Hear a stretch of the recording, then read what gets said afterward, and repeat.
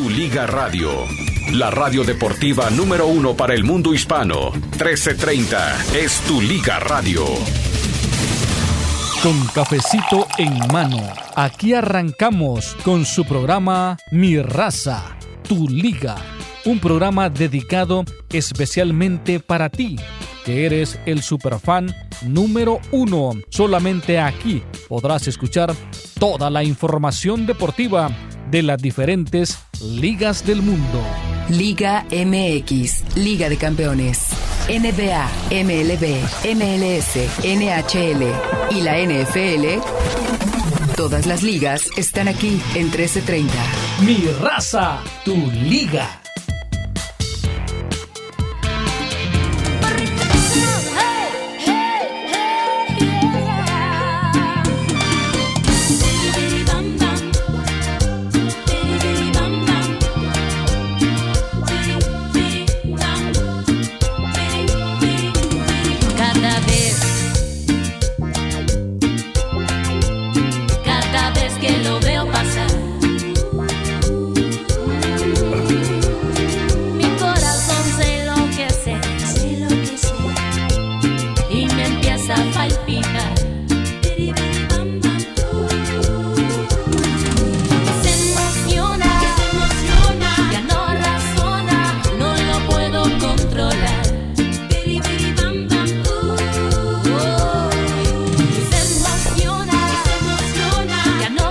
Arrancamos Mi Raza, Tu Liga Radio, con una elección y selección de Mario Amaya. Es Elena, obviamente, y lo que no sé es Bibi Bom Bom, o cómo se llama esa, ¿cómo se llama eso? Así, efectivamente, Biri Bom Bom. Ah, perfecto. Bueno, quiere decir que estoy avanzando en mis conocimientos musicales sobre esa extraña devoción que tiene por gustos muy extraños el señor Mario Amaya, pero le damos... Y raros. Buenos días. Y raros. Extraños y raros. No, dije extraños, yo no dije raros. No, yo distinguir. Le agrego raro. Ah, ok, raro pues también que es usted.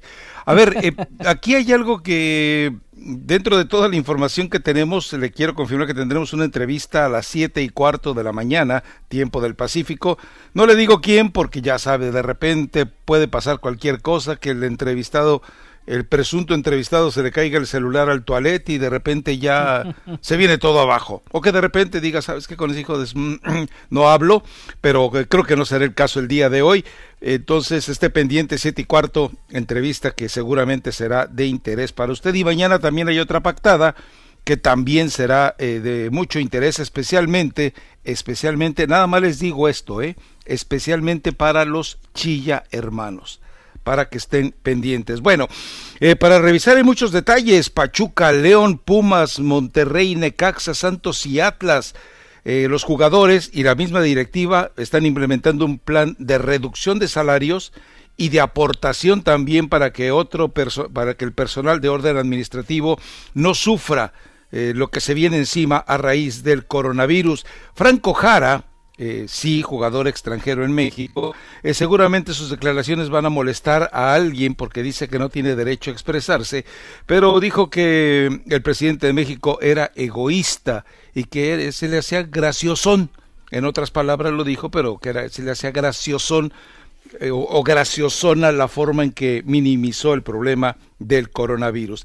Y hay dos encabezados interesantes, creo que es The Mirror en Inglaterra, que, bueno, en lugar de COVID-19, él selecciona dos covidiotas, así le pone, covidiot.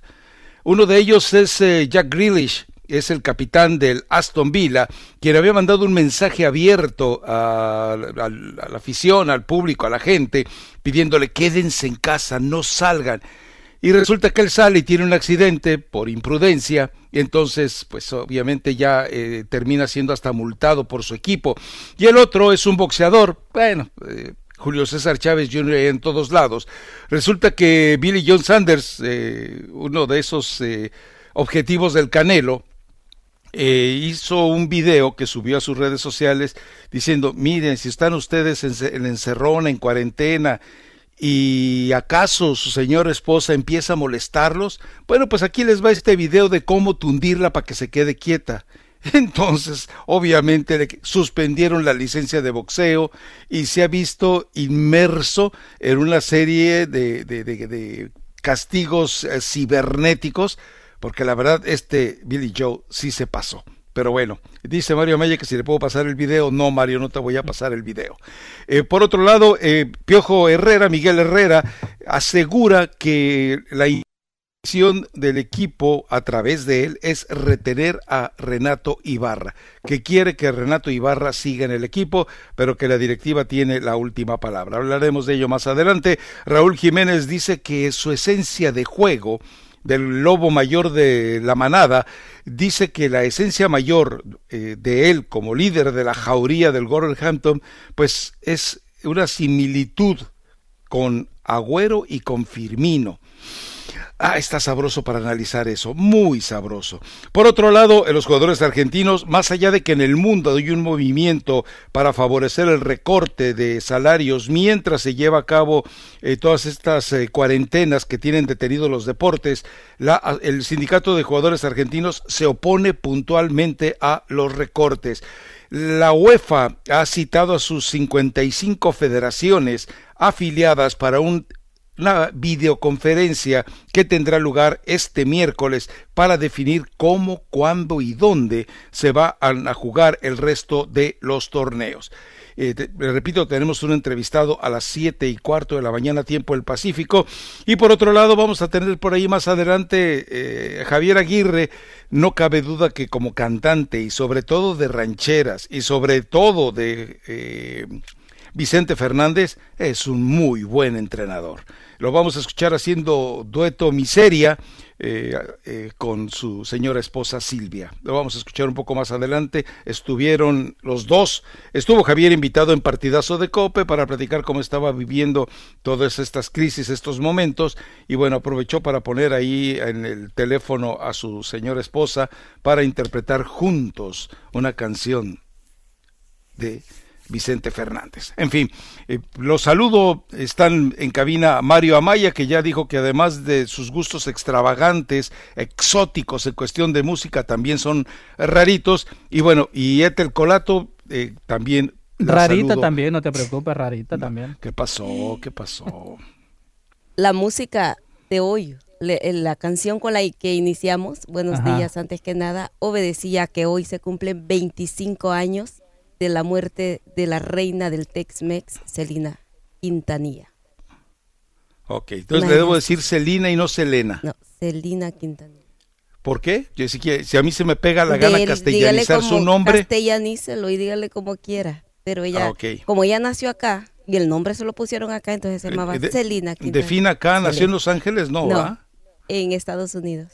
Ok, perfecto. Así que hoy se cumplen 25 años. ¿Cómo se va el tiempo de rápido?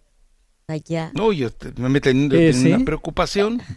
No, y que hace poco también dio una entrevista el papá de Selena Quintanilla, en donde dice de que a Yolanda Saldívar, ¿no? Sí, Yolanda Saldívar. De que si sale de la cárcel es mujer.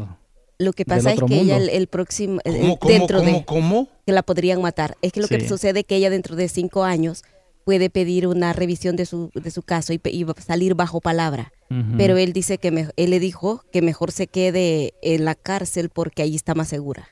Exacto. Que si sale, bueno, a ver, que diga eso es muy distinto a una amenaza de muerte como lo que me lo quieren pintar. No, pero no, le dijo que ahí está más segura porque si sale, Selena tiene demasiados fanáticos todavía que quieren querían matarla, intentar matarla. Que inclusive allí en la cárcel en donde está hay también varias reclusas que amaban a Selena Quintanilla y que le han escrito a él para encargarse de ese asunto. Exacto, por eso es que ella, es que ella estos 25 años ha estado recluida en una celda y la han mezclado con las demás reclusas, con la población reclusa, precisamente por eso.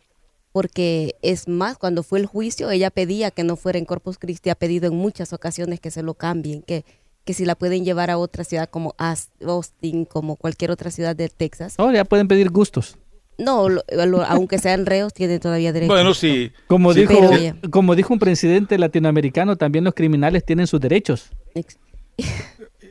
Bueno, recuerden algo, ¿no? Decía por eso de que si la abuelita del Chapo, la abuelita de Ovidio, ¿verdad? La mamá del Chapo le entregó una carta a López Obrador pidiéndole que intercediera por ella para poder ir a visitar. Para que le dieran una visa. Que la van a dejar entrar. ¿Ustedes creen no. que ya olvídense del reclusorio al país? Dijo el presidente que era un acto humanitario, que lo haría por cualquiera como lo puede hacer por ella. Bueno, humanitario. Bueno, como verá, hay mucho para platicar el día de hoy, así que quédese con nosotros. También trataremos de involucrarnos en algo más de fútbol. Ayer, en lo que le comentábamos de la Fuentecita Chilanga, bueno, resulta que están esperando que lo haga oficial la FIFA y podría darse ya esta semana. Se suspende la Copa Mundial de Clubes, habrá y sonaba lógico que así fuera, ¿no? Porque no habrá un campeón de Libertadores, no habrá un campeón de CONCACAF, no habrá un campeón de Champions. Entonces, pues no va a haber nada. ¿Quién lo juegas? A menos que pongas a los mejor clasificados, entre comillas. Que el campeón de clubes no es en diciembre, ¿no? Sí, pero ¿y cuándo juegan los otros torneos para decidir quiénes llegan ahí? Pues sí. Bueno. Entonces, ¿qué más? Y por otro lado también están monitoreando tan de cerca a los jugadores, que si alguno rompe el aislamiento que han sido ordenados en el fútbol mexicano, bueno, podría darse desde una multa hasta el motivo del rompimiento de este confinamiento, hasta rescisión de contrato, Y el anuncio también preocupante que dio la FIFA, que dice que ningún jugador de fútbol regresará a las canchas mientras no tenga la vacuna del coronavirus. ¿No ya hay? Y exacto, esa es la pregunta. ¿Y entonces para cuándo? Pues hay 5 opciones, ¿no? Creo que en este momento hay 5 que están siendo sometidas a análisis para determinar cuál es la mejor. Y en caso de que las 5 funcionen, pues sería magnífico, pero sí, tienen que, de hecho, para que se reporten a entrenamiento, según lo que trascendió ayer, después del programa me decía alguien, según esto, tendrán que hacer un examen a cada uno de los jugadores, a cada uno de los involucrados en el equipo, para determinar que nadie tiene ningún riesgo de ser víctima o portador, al menos, del coronavirus, así que no va a ser tan fácil, pero están contemplando en la Liga Mexicana arrancar a partir de junio con estadios a puerta cerrada, aunque la recomendación que tiene, lo comentábamos ayer, es que lo hicieran hasta julio si quieren abrir los estadios, no pueden hacerlo antes. Yo creo que con los tiempos de demora del presidente, al que Franco Jara le dice egoísta y graciosón, espero que no se indigne a alguien en la mesa usando una bandera ajena, pero la forma en la que lo trata en esa situación, él reaccionó demasiado tarde. Es decir, si a países, hablábamos del caso de China, le tomó 3 meses poder más o menos controlar la situación, en México, que se empezó también tarde, pues tendrían que pasar otros 3 meses, ¿no? Estamos hablando de marzo no lo tomemos en cuenta. No, ya. No, ya abril. Entonces, y ya es mañana. Sería abril, mayo y junio. Sí.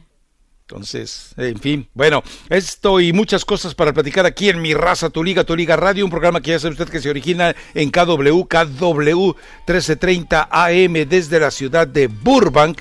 Así que esté con nosotros porque recuerde, tenemos el segmento de boxeo con Nano Cortés. Vamos a tener las actualizaciones del duelo, no del dueto ni del dúo, sino del duelo Pimpinela. Y tendremos también las actualizaciones de Brenda Monsiváis, además de una entrevista a las 7:15 de la mañana. Eric Gutiérrez se entretiene en Holanda con la serie Narcos. El PSV Eindhoven, igual que muchos clubes en el mundo, están haciendo cuarentena por la pandemia del coronavirus. Pero ¿cómo se entretienen sus jugadores? Las respuestas pueden ser variadas y en el caso del jugador mexicano Eric Gutiérrez, una de ellas es que ve la serie Narcos. Dijo, entrenó mucho, juego con mis hijos, leo y veo varias series de películas. En este momento estoy viendo Narcos, está muy entretenida, pero también es interesante ver cómo todo empezó en México. También recomendó All or Nothing, una serie de documentales deportivos que siguen a los equipos durante una temporada. En más información, mis amigos, ahora del continente europeo, Pep Guardiola y las divertidas declaraciones sobre cómo volverán sus futbolistas a competir. Ante la crisis, el entrenador del equipo del Manchester City, el español Pep Guardiola, quien de acuerdo a medios locales hizo una importante donación a un hospital del Barcelona para encontrar alternativas para la vacuna y de esta terrible enfermedad del coronavirus, y también hizo un mensaje en las redes sociales, en las redes oficiales del equipo, con que animó a sus seguidores. En palabras textuales dice: son mi familia de fútbol y vamos a hacer lo posible para que se sientan mejor. Saldremos de esta más fuertes, mejor, más amables y un poco más gordos. Quédate en casa, cuídate, dijo el entrenador del Manchester City. Y mira, el Club América le rebaja el precio a Renato Ibarra. El futuro de Ibarra no está nada claro. El ecuatoriano, quien fue desligado del Club América después de que fuera acusado por su expareja de intento de homicidio, no entra en planes de Emelec como se había especulado en días anteriores debido a su alto costo, tanto que las Águilas han pensado bajarle el precio. Se habla de que el Club América le ha reducido su ficha de 5 a 3 millones de dólares. Las Águilas habrían pagado por el delantero 2.2 millones en 2016, cuando lo adquirió proveniente del Vitesse de la Eredivisie de Holanda. En su paso por el América, Alex Renato Ibarra ganó el torneo de Liga de la Apertura 2018, la Copa Clausura 2019 y campeón de campeones en el 2018-2019. Regresamos a Mi Raza Tu Liga en Tu Liga Radio. Gracias a todos. Gracias a todos, efectivamente.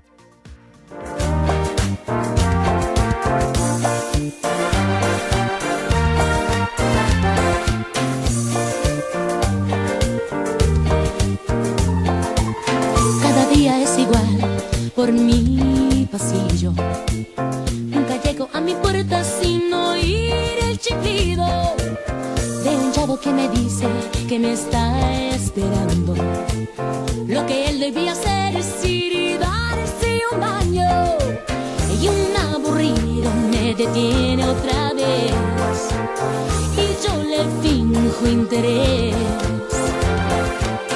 Cuando de pronto sale del ascensor la imagen de mis sueños, el que yo quiero para mi dueño, el chico del apartamento 512, y el que hace mi pobre corazón saltar, es a quien le hago cartas noche y día que no puedo entregar. El chico del apartamento 512 es el que me hace tartamuda y más, es en que yo pienso y sueño noche y día, él, solo él. Y un viejo me... Regresamos a Mi Raza, Tu Liga Radio. Yo creo que si va a ser me parece fantástico que sea un día en el que solo se toquen canciones de Selena. ¿Por qué no ponemos a alguien que interpreta las canciones mejor que ella? Por ahí debes de tener, Mario Amaya, a la mano, el soundtrack de la película Selena, en la cual quien canta es Jennifer López. ¿Ya escuchaste a la patrona? Seguramente fue una especie de... escuché como una exhalación de éxtasis cuando mencioné escuchar por una esa voz. O sea, claro, sí, por supuesto. Claro. No, vamos de la original al soundtrack, exacto, de la película. Así, a ese nivel. Bueno. Y para ¿sabe que para esa película audicionaron más de 1,000 actrices, entre ellas Salma Hayek y Bibi Gaitán?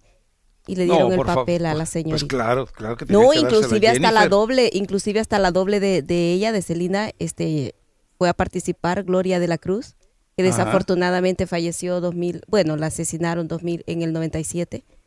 Y hasta ella fue, porque ella era la doble en todos sus eventos, y te dicen que tenía la voz también muy parecida y ni siquiera... Vamos con el soundtrack.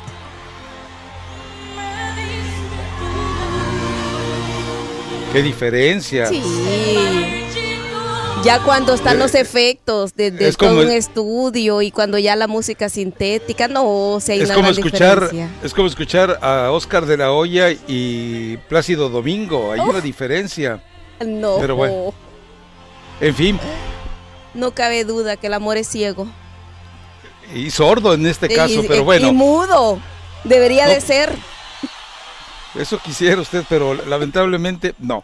Bueno, regresamos pues a Mi Raza, Tu Liga Radio. Entonces Mario Amaya hoy dedicará todo su algarabía musical exclusivamente a los grandes éxitos de Selena.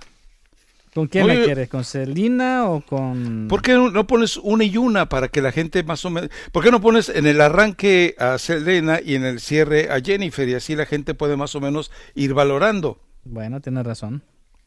Hagamos un duelo. Más o menos, y que Selena le abra plaza a Jennifer. ¿De acuerdo? Me parece muy... Qué bueno que ahora nos entendemos. Los patos le tiran a las escopetas. Exactamente. Bueno, a ver, lo de Miguel Herrera, no sé si tenemos por ahí el audio de las declaraciones, me dice Ethel, que hizo a TUDN. Si no, bueno, abordemos el tema. Sí dice que Renato Ibarra aún no está fuera del equipo, que no se le ha comunicado de manera oficial a él y que aún queda por decidir si eventualmente el jugador podría mantenerse con el América. Dice Miguel Herrera que a él le gustaría tenerlo. Yo no sé si son declaraciones de Miguel Herrera en un tono un tanto conciliatorio o tratar de mantener una línea de diplomacia, pero me queda claro que se equivoca. En este caso me parece que Miguel Herrera se equivoca por la imagen que evidentemente, más allá de que haya sido puesto en libertad por el acuerdo económico que hubo con la familia de, pues ya no podemos llamarle esposa, ¿no? O de su pareja.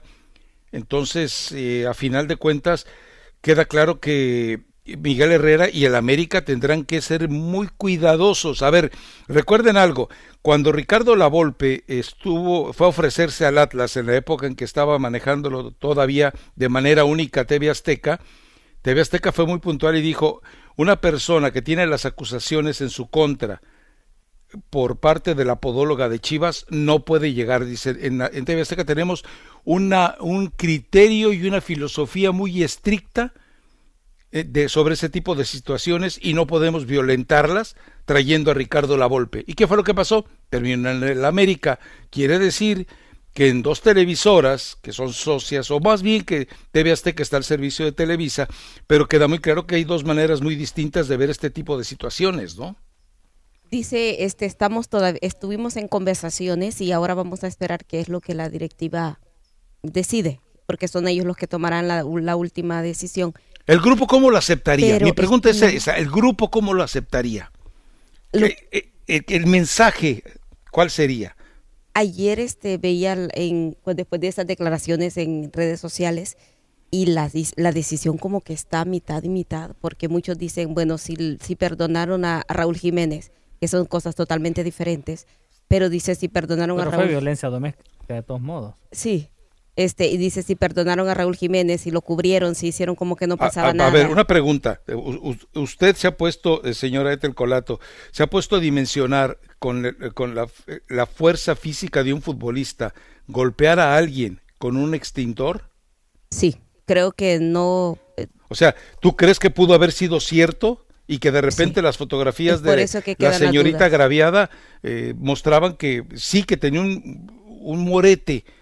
Ahora, ya es grave el morete, si es cierto, ya eso es bastante grave, pero a lo que yo voy, ¿podemos creer que sea totalmente genuina la aseveración de que Raúl Jiménez agredió a alguien con un extintor?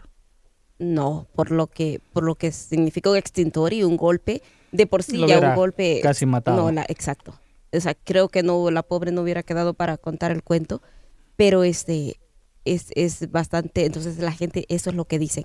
O sea, si lo cubrieron, o sea, ¿qué pasa? De otros hablan de darle una segunda oportunidad, de que un error, un delito, no es una sentencia de muerte y habría que darle una segunda oportunidad.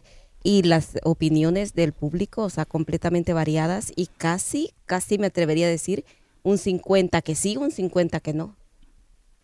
Pero pues me parece más preocupante eso que la aseveración de Miguel Herrera, Sí, porque él dice, o sea, obviamente que tienen que ellos, al tener un futbolista que de repente tiene estos problemas, van al contrato. No, pero revisan. Es que es normal de que estén en conversaciones. Una afición está definiendo su personalidad. Una afición entera está demostrando que 1 de cada 2 está de acuerdo con ese tipo de acciones. Desafortunadamente. Y eso es muy... No, pues empezando por el técnico, o sea, diciéndote que lo quiere de regreso a mí también se me hace, no sé, una falta de respeto para la mujer por parte de Miguel Herrera. Y precisamente cuando... No escuché yo la pregunta, desconozco, porque muchas veces la respuesta lleva mucho de implicación con el tono de la pregunta, con las palabras usadas en la pregunta, ¿no? Él dijo a nadie del equipo le gustaría que saliera de la institución. A nadie. Sí. O sea, dijo la verdad, es un gran jugador, no pasa por el gusto, nadie quiere Pero la pregunta, ¿tú no la escuchaste? Nadie quiere que se vaya del club y esperaremos la decisión que se tome por parte de la directiva. Insisto, la pregunta marca mucho la tendencia de la respuesta. Por eso también, sí, antes de satanizar a Miguel Herrera por este comentario, yo preferiría en todo caso escuchar detalladamente la pregunta. Porque, es decir, hay mucha implicación, es lo que hemos platicado tantas veces. Le preguntan a fulanito de tal, oye, ¿te gustaría jugar en tal equipo? Yo no puedo descartar, y el encabezado del día siguiente, fulanito de tal se ofreció para jugar en tal equipo. Entonces, cuando se saca de contexto las respuestas. No que se saque de contexto, o sea, cuando la pregunta lleva una intención y la respuesta cae parcialmente dentro de ese tono de la intención. Pero bueno. En fin, pero yo creo que sí tendría que tener mucho cuidado el América en este tipo de decisiones, sobre todo, especialmente, ¿quién es el dueño del América? Oh. Y recordemos algo, ¿pero por qué no dicen es Televisa? Pues ¿cuál es el problema? Sí, Televisa. Entonces, Televisa tiene una seria campaña a través incluso de programas especiales para combatir este tipo de delitos. Entonces, no puede ser congruente que envíe un mensaje a través de sus programas diarios para después hacer este tipo de protección con algún jugador como Renato Ibarra, ¿no? Me parece que sería una incongruencia. Es precisamente uno de sus eslogan, los que la gente también sacaba a colación ayer, ese creo que es, ¿tienes valor o te vale? Y eso le parafraseaban bastante al respecto. Dicen, en este caso parece que le vale los que estaban en contra. Bueno, pues hay de todo en la viña del Señor, ¿no? Hay totalmente, y decían dice de que el equipo que más ha preguntado por él y probablemente haría la liga, o sea, un equipo de la Liga de Qatar. Sin ninguna duda, pero esa ¿Y ahora? Ah, caray. Don Mario jugando con la consola. Estoy buscando a Miguel Herrera. ¿Está jugando con qué? Ahí con sus botoncitos mágicos. Con la consola. ¿Cómo se le llama el que maneja la consola? Botonero. Aprieta botones. Vamos a la pausa, regresamos enseguida. Mi Raza Tu Liga Radio. ¿Usted qué opina? ¿Debería el América indultar a Renato Ibarra? ¿Es más urgente o es más importante la urgencia de un jugador competitivo que la urgencia de una estatura moral de una institución como el América y por supuesto Televisa, como para tomar este tipo de decisiones? Es una pregunta, Es una pregunta, yo quiero que usted me ayude a valorarla dentro de mi inocencia y de mi ingenuidad. Así que por favor, más adelante abriremos líneas y deje su mensaje de voz también sobre este tema. Vamos entonces a una pausa, regresamos enseguida. Mi Raza Tu Liga Radio. Tu Liga Radio 1330M mantiene el compromiso de informar lo más reciente de la emergencia mundial. Sigue en sintonía de Tu Liga Radio 1330 porque a lo largo de su programación se informará de las últimas noticias de la Liga MX, las ligas del mundo y de cuándo se reanudarán sus calendarios de partidos. Tu Liga Radio 1330M informa. Estados Unidos registra su peor día en la pandemia con más de 500 muertos por coronavirus. Con más de 3,000 fallecidos por este nuevo brote, el país se acerca a la cifra de decesos de China. Las autoridades sanitarias estadounidenses han confirmado que este lunes más de 500 muertes por coronavirus en todo el país. Se trata de la cifra de fallecidos por COVID-19 más alta que se ha registrado en los Estados Unidos desde que comenzara la pandemia. 1 de cada 6 personas fallecieron. Las 502 muertes que según CNN se han sumado hoy, este día martes, ya se eleva a 3,500 decesos. China, donde surgió este brote, ellos registraron 3,300 fallecidos ya en este mismo periodo. Así que las autoridades sanitarias de ese país asiático están alentando también a todo el mundo a que continúe y obedezca las recomendaciones de las autoridades y es que ayer Nueva York vivió una de las horas más oscuras de su historia. Fíjese que un muerto cada 3 minutos, y esto que el pico de esta pandemia lo esperan para el 10 de abril. Dice que un promedio de un contagiado muerto por cada 3 minutos se estableció ayer en las 6 horas más sombrías en la historia de Nueva York. Esto fue entre las 10:30 de la mañana y las 4:30, cuando murieron 124 personas. 914 fueron hospitalizadas en 5 condados solo ayer por la tarde, y lo peor aún está por llegar. Previamente el domingo se había vivido una de las horas más nefastas, con 98 muertos en 7 horas. Así que usted no tome hacia la ligera las recomendaciones que las autoridades están dando, porque en este momento es lo que es crucial. Ya casi se está volviendo de vida o muerte, que usted haga los 5. Así que 1, recuerde, lávese las manos frecuentemente. Tienen que ser 20 segundos con agua y jabón. ¿Por qué lavarse las manos? Porque este es un virus y puede estar cualquier superficie que usted toque, así que la frecuencia con la que se lave las manos es muy indispensable. El codo. El número 2, cuando usted va a toser, no se cubra la boca con su mano, sino que hágalo con el dorso de su brazo, precisamente por eso. ¿Por qué? Porque el 3 es la cara, y dice no se la toque. Si usted tose y se toca la cara, se toca los ojos, la nariz, la boca, entonces la situación se vuelve muy crucial para su salud.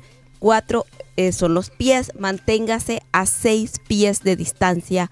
Por favor, ese es el distanciamiento social que se ha establecido, son 6 pies. Y número 5, si se siente enfermo, quédese en su casa. A los primeros síntomas que usted sienta, quédese en su casa, no salga al aire libre. Ya ve que hay lugares en los que está lloviendo, el aire está muy fresco, no salga para afuera, está muy frío, así que usted, por favor, siga las recomendaciones.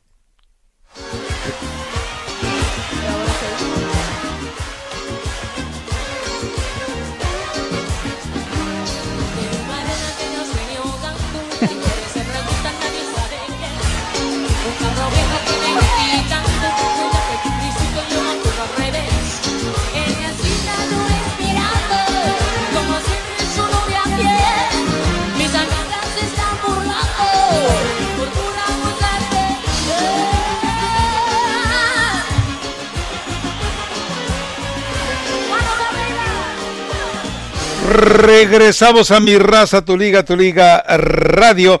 Bueno, ya escuchó usted a Ethel Colato, no salga para afuera, porque si no va a ser muy complicado. No trate, salga, por favor, porque afuera está lloviendo, está muy frío, y ahí en su casa está calientito, ¿ok? No salga para afuera, por favor. Ya llegó el profesor de gramática española. No, eso es más complicado. Entonces, pero bueno, entonces que se metan para adentro, ¿no? Exactamente. Y cuando baje para abajo. Eso van para arriba también. Ay, Dios mío, pero Oye, bueno. Se estaba escuchando las declaraciones de no encuentro todavía las declaraciones de Miguel Herrera, en donde pues afirma eso, lo de Renato Ibarra. Ajá. Pero sí ¿te acuerdas que ustedes los periodistas traían el chisme de que le dieran el título a Cruz Azul?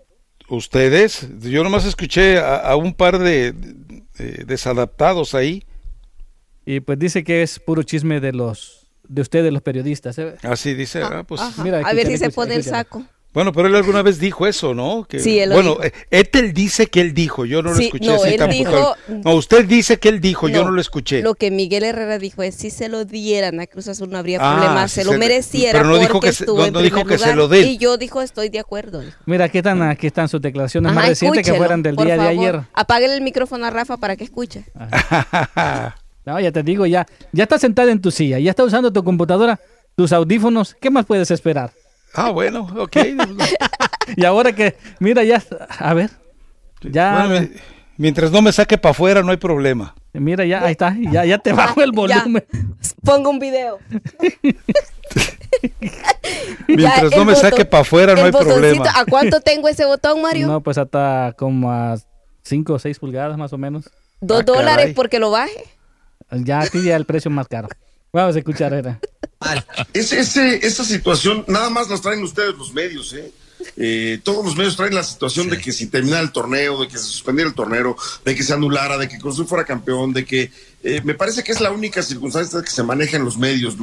La federación y los dueños de los equipos traen el chip de que este torneo continúe en el momento que tenga que continuar, pero continúe. Reitero, los torneos que nos apremiaban, tanto Olimpiadas, Copa América, por supuesto no tanto de Europa, pero que esos torneos nos apremiaban por la cantidad de jugadores que tenemos, algunos partidos de fecha FIFA de selección que venían, pues obviamente nos apremiaban, pero ya todo eso se pateó para el siguiente año. Entonces hoy en día no hay nada que interrumpa poder seguir con el torneo. No digo que no Cruz Azul por 10 fechas de ser el superlíder se mereciera algo si esto acabara. La verdad es que estamos muy conscientes, si esa decisión se determinara en la federación y con los dueños de los equipos, pues yo creo que todos acataríamos la determinación, porque así se tomaría. Que no ha sido el mejor torneo de todos, pues tampoco Cruz Azul no arrancó muy bien y está cerrando muy bien. Nosotros nos hemos mantenido ahí, León se ha mantenido también ahí. Me parece que es un torneo que ha sido de idas y venidas de muchos equipos, pero me parece que hay tiempo para que esto continúe. Reitero, el contexto de que se termine el torneo o se dé anulado, se da Cruz Azul como campeón por superlíder, nada más lo traen los medios, esos son los únicos que han estado metiendo ruido con esto. Entonces yo creo que hay que esperar la determinación. Si así se da como los medios están diciendo, pues acatar orden y se acabó, y a preparar lo que sigue, ¿no? Tenemos que ver. Bueno, ahí está Miguel Herrera. Dejen claro que no es su decisión favorita. Volvemos a insistir, el torneo va a seguir y el torneo va a finalizar puntualmente. A los jugadores se les va a explicar: ¿quieres que se te paguen todos estos días de aislamiento? Ok, ¿sabes qué? Vamos a hacer cuentas a final de año, pero no vas a tener vacaciones, porque a final de cuentas fueron casi vacaciones. En México se permite y se tolera eso y más. A propósito, en una información que tiene que ver con el coronavirus y que hubiera valido la pena para la actualización, pero como fueron 10 minutos de las 5 recomendaciones con que usted no salga para afuera, dice Business Insider que más de 110,000 restaurantes en Estados Unidos se espera que cierren para siempre ya en las próximas semanas, con millones de empleados que tendrían que enfrentar un futuro muy incierto. 110,000 restaurantes en Estados Unidos, se calcula. Este medio Business Insider, de acuerdo a lo que le dicen algunos expertos, estarían cerrando sus puertas. Grave la situación. La cadena de tiendas Macy's también anunció ayer Bueno, pero ese ya había sido antes del coronavirus, 130,000, sí, pero iban a cerrar algunas. Dicen que se van 130,000 personas y se van definitivamente del mercado. 80% de las tiendas iban a cerrar, era un golpe brutal, ¿no? Y ahora dicen que no, que se van todos. Sí, fíjate, tuve la oportunidad de pasar a un restaurante no muy grande y dice el señor de que pues después de esto mucha gente va a emigrar aquí del estado de California, y que ya él pues ya sinceramente no vende absolutamente nada, y pues ya que está pensando en cerrar su negocio, un negocio de casi 25 años, y dice ya, sinceramente yo creo que esto se acabó para mí. Es increíble. Nos fuimos a comprar nosotros ahí, pero todo se ve muy, pero muy triste. Sí, la verdad es una situación muy lamentable. Bueno, vámonos a la pausa, regresamos enseguida. Vamos a ir con usted a la línea telefónica. Espero que ya haya enviado su mensaje de voz y continuaremos con estos temas. A ver, le cuento que tenemos que revisar los equipos a los cuales estarán haciendo ajustes económicos dentro de la Liga Mexicana. Argentina dice que ellos no van a permitir recortes de salario. Escucharemos más adelante, o hablaremos del tema de Franco Jara, que llama egoísta y graciosón al presidente de México por su reacción tardía, diciendo: abrácense, bésense, coman, convivan, no pasa nada. Y hablaremos también de los que The Mirror en Inglaterra declara The COVID Idiots. Tu Liga Radio presenta NBA, MLB, MLS, NHL y la NFL. Todas las ligas están aquí en 1330. Tu Liga. Como parte del lanzamiento de la MLS United, los clubes, jugadores, entrenadores, fanáticos, socios y personal de la MLS están uniendo fuerzas en las redes sociales para celebrar a los héroes de la comunidad que luchan en el frente y agradecen a los médicos, enfermeras y a todos los profesionales de la salud en conjunto con el Día Nacional del Médico en los Estados Unidos. Los fanáticos están invitados a unirse a la liga en MLS United con sus ideas, trabajo, contribuciones y creatividad y en las redes sociales usando el hashtag MLS Unites. El ex defensor de Revolution de Nueva Inglaterra, Marshall Leonard, cambió su uniforme de fútbol por uno de los médicos asistentes en un hospital del área de la ciudad de Nueva York. El ex Rev está siguiendo los pasos de su padre, Tommy Leonard Jr. El jugador asistió a la escuela de medicina antes de completar su residencia en el 2019 y durante su tiempo con Nueva Inglaterra del 2002 al 2007, Leonard registró un gol y 2 asistencias en 63 juegos. Más adelante no te pierdas la esquina y los Power Rankings con Mario Amaya. Brenda Monsiváis, Tu Liga Radio.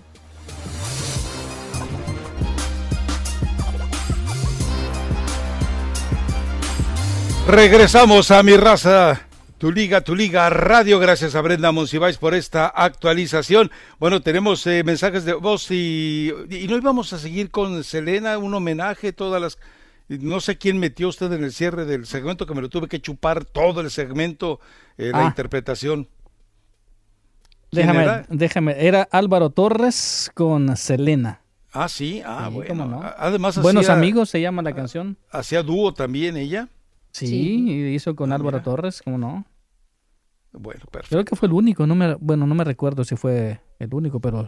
También con la Mafia. Uno de los más conocidos. La Mafia tuvo problemas con la familia que tenía. En alguna ocasión cantaron juntos también. Gracias, pero bueno. Bueno, correo de voz... Llamadas, lo que usted quiera, Mario. Vámonos rápidamente entonces con el primer correo de voz. Buenos días, muchachos de Mi Raza Tu Liga, aquí el oso de Virginia reportándose. Comentándoles de que nosotros entramos en cuarentena el día de ayer por la noche y supuestamente va a ser hasta el 10 de junio. Vamos a ver qué es lo que pasa. Yo ando trabajando aquí porque mi trabajo es de esos que dicen que son prioritarios, pero en realidad, Rafa, uno mira a la gente y como que les dijeran, ¿saben qué? Salgan. Días anteriores que esto era voluntario, que uno se quedara en casa, había menos movimiento y hoy en realidad yo miro más movimiento. En realidad la gente no entiende que esto es algo serio. Uno trabaja porque le toca en realidad, porque, mi trabajo es de hacer deliveries y según así uno ayuda a la comunidad también, pero ellos no se ponen a pensar de que sería más fácil si entre menos carros uno hiciera el trabajo más rápido y se fuera a la casa también a guardarse un ratito. Rafa, te iba a preguntar, ayer escuché una nota de que sobre lo del FIFA gay, no sé el nombre de la persona, es un brasileño creo yo, pero como que creo que lo quieren dejar en libertad por lo del coronavirus y porque ya es como de edad avanzada, creo que tenía 80 años. Y nada más eso, a ver si sabe un poco más. Los saludo y que Dios los bendiga y por favor, muchachos, hay que hacer caso a todo lo que nos dicen. Esto no es un juego, cada día se están empeorando las cosas. Saludos a todos y se cuidan mucho. Perfecto, gracias. ¿Alguien más en la línea, Mario? ¿O alguien en la línea? El Messenger. Venga, Messenger, directo al tema, córrele. Buenos días, Rafa. Buenos días. Buenos días, adelante. Sí, sobre lo de Renato Ibarra, creo que hay mucha evidencia como para que lo indulten. Yo creo que no lo deben de dejar regresar. Sobre Raúl Jiménez, desconozco si hay algún testigo o algún video o algo. ¿Hay o no hay? No, solamente fue la aseveración de la señorita afectada. Y un morete nada más. Que con eso basta, con eso bastaría. Bueno, sí, Rafa, estoy de acuerdo que sí bastaría, siempre y cuando investiguen bien, porque mira, yo conozco un caso acá, gente común y corriente como nosotros, donde el muchacho se pelea con la muchacha, lo corre de la casa, la muchacha se autogolpea, van y lo arrestan, le cobran un dineral para salir, y ya, o sea, y ella sola se pegó, se hizo moratones y lo que sea, y lo usé porque yo soy cercano y y resulta que no incorporan o a los habituales que disfrutan muchos trabajadores de este país. No. ¿Qué pasó, Mario? Se metió bueno, ya está, ya lo cortamos. Sí, o sea, y en ese caso, pues, o sea, y haciendo bien las averiguaciones y todo eso, pues, que castiguen al culpable, y si no, pues no, ¿verdad? ¿Qué opinas, Rafa? A ver, mira, en la época de Raúl Jiménez no había nadie que tuviera un teléfono a la mano, no fue una situación de varias personas involucradas, como en el caso de Renato Ibarra. Si ocurrió, bueno, ya Raúl pasó por el proceso que tenía que pasar, y me parece que en las situaciones y en las circunstancias en las que se dio un caso u otro, yo no he leído tanta repercusión como dice Ethel que hay con respecto a las reacciones de la afición, pero me queda claro que quienes deben estar reaccionando en contra debe ser, y citando a Raúl Jiménez, deben ser aficionados del Guadalajara, deben ser aficionados de Chivas, o sea, eso es obvio. Entonces, pero yo creo que lo de Renato Ibarra, pues no veo por dónde se le pueda ni remotamente manejar o tolerar la imagen pública como para permitirle que se mantenga en el fútbol mexicano, ¿no? Pues sí, no. Renato Ibarra yo creo que no merece el indulto porque hay demasiada evidencia, independientemente de que haya pagado o no, ¿verdad? O sea, eso no nos importa a nosotros, o sea, nosotros él los hechos y lo hizo y ya. Socialmente es un mensaje muy complicado y tiene que pensar en eso el América, ya lo decíamos. Es decir, no puedes ir con un mensaje a través de tu televisora y perpetrar otro en la cancha. Sería una incongruencia, pero bueno, es México. Cierto. Así son ustedes los mexicanos. El América necesita al jugador, pero no al golpeador. Estamos de acuerdo, ¿no? Sí, aunque tiene algunos golpeadores que nada más lo son dentro de la cancha. Pero bueno, hecho. Gracias, Massinger. Bueno, gracias. Hasta Chao. luego. ¿Alcanzamos ir con alguien más, Mario? Nos vamos a la pausa. Elija. Vamos con Jaime. Venga, Jaime, córrele. Buenos días. No puedo, Rafa, estoy en la maquinita. Bueno, entonces, hablamos luego. No, Rafa, pero sí puedo. Pero, Rafa, yo soy Chiva, pero no agarres parejo, brother, porque yo sí el poco cerebro que mi Diosito me dejó, mi brother. I know how to use it, mi amigo. Yo sí lo puedo usar, Rafa. Hace bien. No nos metas en todos, en la bola de eso, no, por favor. Yo sé usarlo. Si tú me encuentras, ve ahí cuando quieras.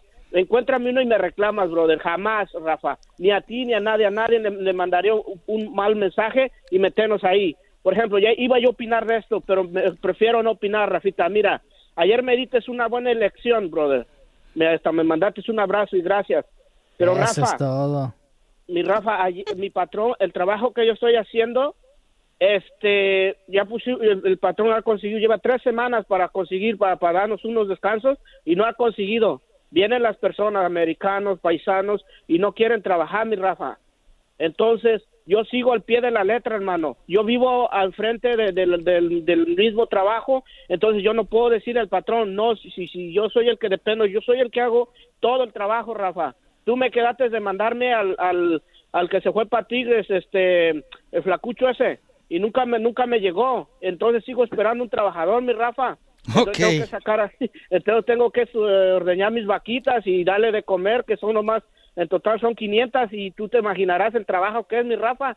Tú te imaginarás la gente que sabe de ranchos, y a todos los que están trabajando, mis respetos, doctores, todos, Rafa, mi gran respeto, gracias a ellos estamos aquí echándole para adelante, Rafa, porque si no tuviera comida, o de qué me sirve que yo esté trabajando si no me llega nada, Rafa. Mis respetos a todos y vamos a echarle juntos, Rafa, vamos a salir. Me diste una buena elección, pero yo sigo dejando aquí trabajando. Me llegó ese mensaje, pero Rafa, yo no puedo usar una cama que alguien sí la necesite de verdad. No sé si me explico. Yo no puedo Sí, perfectamente. Mejor si ya de veras, sí, yo sé, lo siento, y si me das tantito tiempo, Rafa, lo juro que lo agradezco, hermano. Ustedes nos hacen el día, Rafa, verdad de Dios, y buenas y malas noticias. Pero oye, nomás, ¿cómo se llama la señorita a la que acaba de dar ¿cómo fue que ahorita me dejó peor que lo que estaba yo diciendo, que cómo era que échala, ¿qué? ¿Cómo, Rafa? A ver, ahora que dijo que no salga la gente que estaba diciendo. Que no salgan para afuera. ¿Y cómo yo le diría a mis vacas? Métase para adentro. No, pero al revés, que yo le diga que al lugar que se metan a ordeñar, le voy a échense para afuera, ¿no? Entonces la vaca se va a echar a dormir a la hamaca. ¿No la agarraste, Rafa? No. Ay, Dios mío. Todavía no se ha despertado, Freddy. Ay, Dios mío, ¿cómo ves? Ya vámonos a la pausa. Nomás para eso sirve Ethel, para provocar esos malos ejemplos y esas pésimas reacciones. Llévatelo a la pausa, Mario.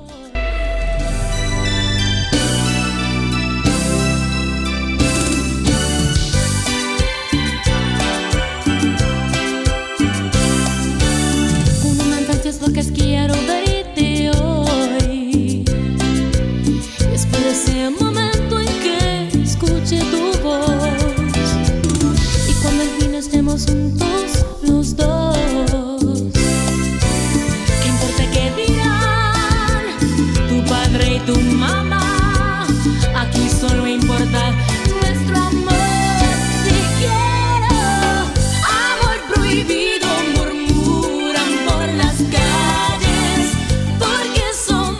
regresamos a Mi Raza, Tu Liga Radio. Bueno, le cuento que más adelante, o le confirmo que más adelante tendremos una entrevista aquí en Mi Raza, Tu Liga Radio. Ya que decidimos que no vamos a estar anunciándola tan pomposamente, porque a veces por cualquier detallito inesperado se puede caer. Hace una puntualización dentro de su cuenta de Twitter, Miguel Herrera, alguien me lo manda. Mike Servín, que luego me dice, acuérdate de lo de Daniel Niño. Muchacho, tú no sabías de lo de Daniel Niño hasta que te lo contamos aquí, así que no nos pidas que nos acordemos, porque ni enterado estabas.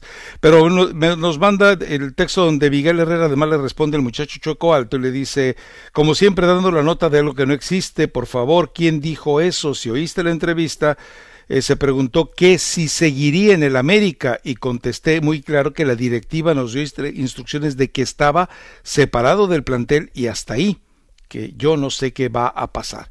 Bueno, lo que sintetiza Miguel Herrera y lo que escuchamos, también entiendo que en el poco espacio de un tuit no cabe toda la explicación que seguramente Miguel querría dar.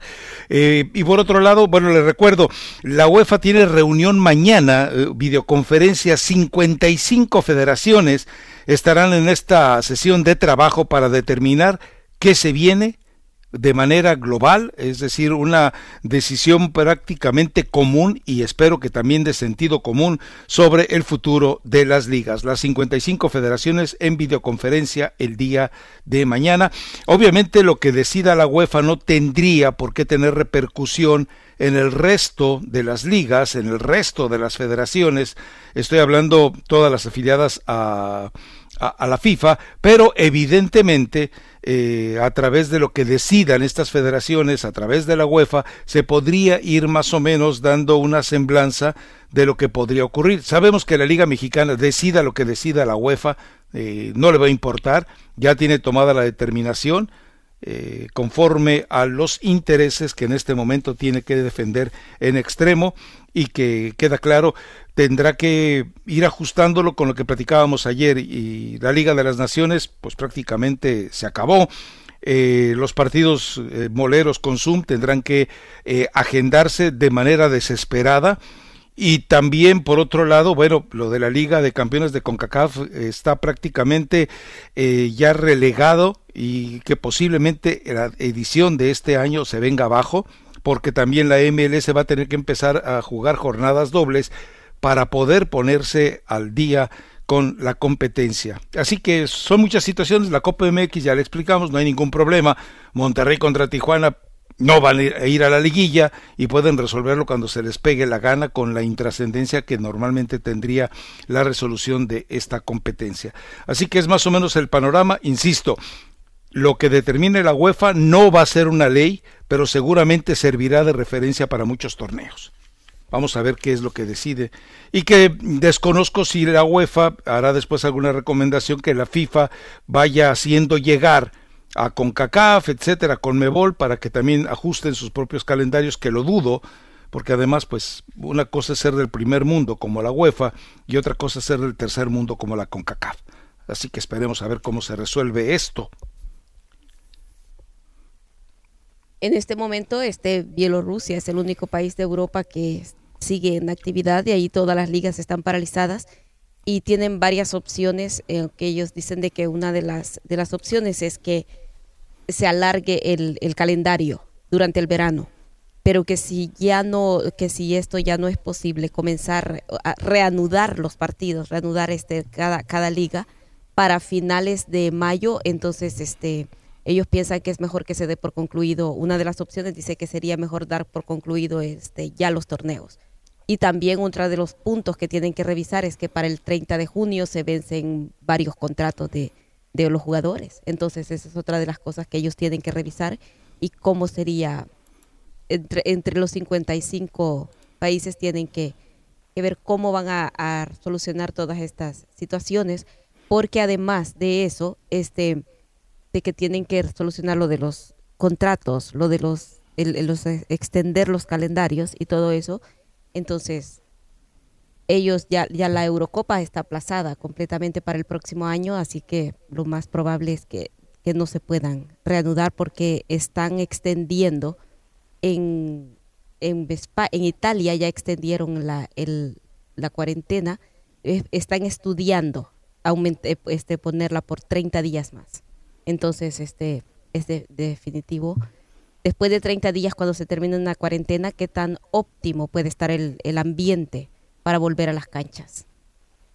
Bueno, en fin, hay despertó mucha polémica una publicación de L'Equipe, en la cual coloca a Lionel Messi, y le da una especie de Photoshop, queriéndole marcar una semejanza entre el look de Messi con el Che Guevara. Entonces hay mucha controversia con respecto a si eso no es. Entiendo, por ejemplo, que para cierto sector, entiendo que para ciertos allegados de una u otra manera, y gente que también mantiene cierta repulsión hacia la Revolución Cubana, pues consideran de manera muy distinta la imagen del Che Guevara como se le considera en otros países. Hay gente que tal vez solamente lo ve como un símbolo de algo, sin entender a fondo el personaje del Che Guevara, y por eso está generando situaciones encontradas. Quien lo ve como llevar a Lionel Messi a compararlo con alguien, con una facción que considera que fue, así lo dicen, un asesino, o con quien lo considera como un libertador. Aquí sí depende muy claramente del color del cristal con que se mira. Es decir, gente que se vio afectada evidentemente tiene una situación de crítica hacia el hecho de que se vincule a Messi, que ya sabemos que vive en un mundo aparte, y que se le quiera hacer aparecer de esa manera, que, insisto, o sea, me parece que es una portada con intención juguetona, y que algunos están llevando a un extremo ya politizado, ¿no? Y Bartomeu sale a decir de que fue Messi el que le pidió que se rebajaran los salarios. Pero ¿y eso qué tiene que ver con la portada del equipo? Precisamente por eso, porque la portada de la revista se refiere a que él, como había pedido, como había anunciado y habían todos... ¿Segura? Dice que por eso lo toma de esa forma, como un revolucionario, y Bartomeu dice, sí, fue Messi y los otros 3 capitanes los que le pidieron que se bajaran los salarios. Y eso porque sabemos que las diferencias que hay en este momento en el Barcelona, por todo lo que ha hecho Bartomeu y llevando a la gente a... A ver, la realidad es que en el vestidor Messi no tomó la decisión. Él fue llevado por el grupo de jugadores, eso cualquiera lo sabe, Etel, por vida de Dios. Piqué, Jordi Alba, los otros capitanes. Y que el resto, a final de cuentas, fueron los que tomaron la determinación, y que él tuvo que dar la cara, porque a final de cuentas, si es el capitán, era el que tenía que tomar la decisión puntual, ¿no? O tenía que anunciar la decisión puntual. Por eso yo sí estoy de acuerdo que puede parecer fuera de lugar esta portada.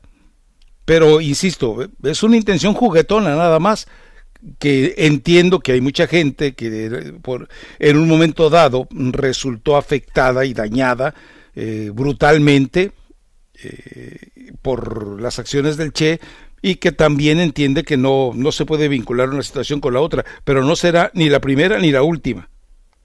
Ya en muchas ocasiones han utilizado la imagen del Che Guevara y se recuerda cuando en una ocasión Maradona la ha usado y ha sido duramente criticado. Es la imagen por eso. más utilizada a nivel mundial. Exactamente. Y lo han usado artistas y todo, y también han sido condenados severamente por esa situación, pero dentro de la libertad de expresión, quienes respetan así vehementemente la libertad de expresión, o sea, se vale, o sea, es libre de cada quien de abrazar lo que quiera, las corrientes ideológicas que quiera. Vamos a ir a la pausa. Regresando después de la actualización, tendremos la charla prometida aquí en Mi Raza, Tu Liga Radio. Tu Liga Radio presenta Información Mundial, México. Cervecera dejará de patrocinar el boxeo. Cuando el orden del deporte se retome y las grandes funciones del boxeo vuelvan a encender los televisores, un viejo conocido de este deporte ya no estará. Se trata de Tecate, que en los años recientes se posicionó como la cerveza oficial del boxeo, ha colgado los guantes en Estados Unidos, donde se celebraba un gran porcentaje de los combates más mediáticos. La medida por ahora no va a tocar México, donde algunas carteleras seguirán teniendo en el ring el nombre de la cervecera, que se posicionó con "Te hace falta ver más box". Muy bien, mis amigos, hablando de información de Centroamérica, el parón del coronavirus podría beneficiar a la selecta salvadoreña rumbo a la hexagonal.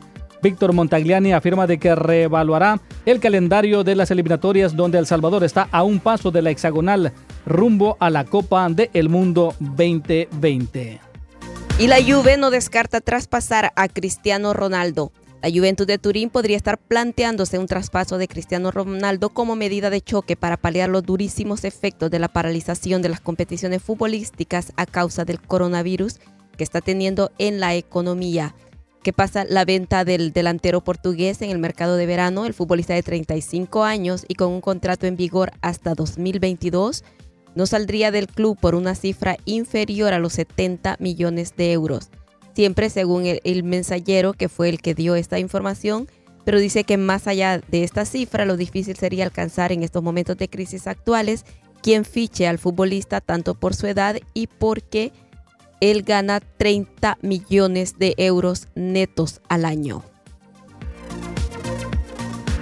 Ahora regresamos a Mi Raza Tu Liga en Tu Liga Radio, Rafael, con el invitado de esta mañana, el día de hoy. Adelante, Rafa, te escuchamos. Perfecto, regresamos a Mi Raza, Tu Liga Radio y nos vamos directamente a la línea telefónica. En ella tenemos a Carlos de los Cobos, director técnico de la selección de El Salvador. Carlos, muchísimas gracias por tomar la llamada de Tu Liga Radio. Muy buenos días y primero que nada cuéntanos cómo estás, dónde estás y cómo vives este escenario del coronavirus que te has enterado obviamente. Se vive y se tomaron medidas de manera muy distinta en El Salvador a las que se han estado tomando en México. ¿Qué tal, Rafa? Muy buenos días. Un saludo a ti, a a Mario ahí en la mesa. Gracias por la oportunidad. Pues sí, así como lo menciona Rafa, como gran parte del mundo, ¿no? Estamos muy preocupados por lo que ha sucedido, algo que nunca imaginamos que pudiéramos vivir. Y es una pena porque, pues, tú sabes que ha fallecido mucha gente y demás, pero siento que en El Salvador, donde estoy ubicado, desde hace ya 1 año, 8 meses casi, que regresé en esta segunda etapa que estoy al frente de nuestra selecta. Estoy acá en El Salvador con mi esposa, mi hermana que es mi asistente, y guardando las debidas precauciones, siguiendo las instrucciones que las autoridades nos han dado para tratar de mantenernos sanos. Lógicamente muy preocupados por lo que pasa en todo el mundo y todos aislados, ¿verdad? Porque por fortuna nuestro presidente tomó decisiones a tiempo y eso ayudó a que las cosas no se salieran del control. Entonces me siento muy contento, me siento como un salvadoreño más, Rafa, desde hace mucho tiempo que viví en este país. país y le tengo un gran cariño. Y estoy preocupado también por la gente de El Salvador, ¿no? Porque sabemos que hay gente que tiene problemas en cuanto a las condiciones de vida que tienen, no es tan simple. Pero vuelvo a repetirte, yo creo que nuestro presidente Bukele, tomó a tiempo algunas medidas que nos han permitido estar o ser uno de los países con más control sobre esta enfermedad. Adelante, Etel, Mario. Carlos, muy buenos días. Preguntarle así rápidamente, ¿cómo ha visto usted el cambio en el fútbol en El Salvador? Ya estuvo una parte en El Salvador, ahora ya en este segundo periodo. Ahora ya los equipos sí ayudan a El Salvador, la federación también sí ha ayudado más que la primera vez. Pues, el tema de la selecta siempre es muy especial. La selecta la selección siempre genera cosas muy importantes en el país cuando las cosas marchan bien. Lo más importante es que haya una buena comunicación. En ese sentido, tratamos de mantener una buena comunicación a través de la federación con los clubes, respetando también sus tiempos, porque el torneo local pues también es muy importante para los salvadoreños, porque cada quien tiene su equipo al que siguen, al que apoyan. No ha habido mucho cambio de la última etapa que estuve, que fue a partir del 2006 al 2009. No ha habido mucho cambio, es decir, no hay mucha mejoría en el tema de la infraestructura, que es básica para que los muchachos puedan realizar bien sus trabajos. Normalmente hay 3-4 equipos que son los que trabajan con más orden. En este caso, el equipo Alianza ha mostrado el camino en los últimos torneos, ha sido el equipo más ganador, y eso le ha permitido mantenerse siempre como líder dentro de nuestra liga. Pero no ha habido cambios sustanciales en el manejo del fútbol. Lógicamente, el presidente Carrillo está haciendo una buena gestión. Él trata de mantener bien a los equipos, es decir, que hay una buena relación entre lo que es selección y los clubes para que podamos trabajar con armonía, porque es la base de todo. Si hay armonía, si hay orden, si hay disposición tanto de los clubes como de la selección para respetar los tiempos y ayudarnos mutuamente, pues las cosas podrían marchar mejor. Entonces, en cuanto a los cambios dentro de lo que es los factores o los recursos que el fútbol aporta, pues no ha habido muchos cambios, pero lo más importante es que en esta segunda etapa hemos vuelto a tomar fuerza como selección. Considero que vamos en buen camino y bueno, pronto vamos a decidir si lograremos estar en el hexagonal. Carlos, buenos días, le saluda. El Salvador, la selecta está en una, la selecta en una situación histórica inmejorable. Ascendió a la primera A en la Liga de Naciones de CONCACAF, clasificada a Copa Oro y hoy por hoy sexto lugar en el hexagonal final. Entonces, ¿cómo ahora que esto se ha detenido por esta pandemia del coronavirus, cómo está trabajando usted? ¿Qué dicen en la federación al respecto? Si hay alguna probabilidad, no tal vez de una fecha específica, pero una proyección de cuándo regresar al trabajo. Claro. Sí, mira, buenos días antes que nada. Mira, yo siento que todo el mundo tenemos dudas, ¿no? No tenemos claro cuál será el futuro, porque mientras no se controle absolutamente esta enfermedad, va a ser difícil definir cuándo se podrá reactivar el fútbol en el mundo, ¿no? Lo más importante en este caso para nosotros es que la federación está intentando y tomó esa medida de suspender a tiempo el torneo para poder dejar que esto y las autoridades ayuden a que se solucione el problema lo más pronto posible. Y eso no depende solamente de las autoridades, sino del avance que pueda tener esta infección o esta enfermedad. Pero por lo que respecta a mí como director técnico de nuestra selecta, bueno, pues yo me mantengo en contacto con los muchachos permanentemente, pidiéndoles que se cuiden, lógicamente, pidiéndoles que sigan se disciplinen y sigan instrucciones de las autoridades, que es lo fundamental en todo esto. Teníamos ya, ustedes saben que teníamos ya planificado nuestra participación en el mes pasado, en este mes que está terminando marzo, nuestra participación en la fecha FIFA de este mes, pero tenemos 2 partidos ya listos para jugar contra Panamá y contra Belice y contra Belice el segundo, pero pues se suspendió todo esto. Entonces tenemos que de alguna manera esperar.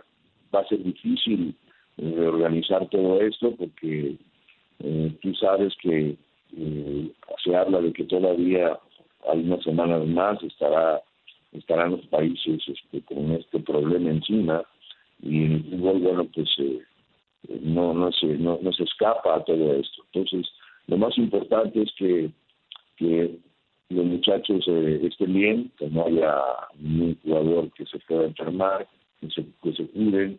En cuanto a la reactivación de nosotros dentro del fútbol, no sabemos todavía cuándo podrá ser, cuándo se podrá dar, pero hay que estar preparados para, cuando se dé el banderazo, empezar a hacer las cosas de manera adecuada. Hay que esperar las decisiones que tome CONCACAF, sobre todo también FIFA, el presidente Infantino, cuáles son las decisiones que tomarán para el fútbol en el mundo, ¿no?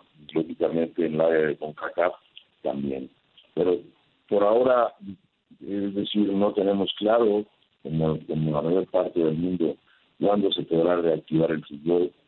Los muchachos en sus clubes, ya saben que ustedes como en todos los países pararon, están prácticamente inactivos. En casa estarán haciendo algunas cosas, pero realmente ha sido una situación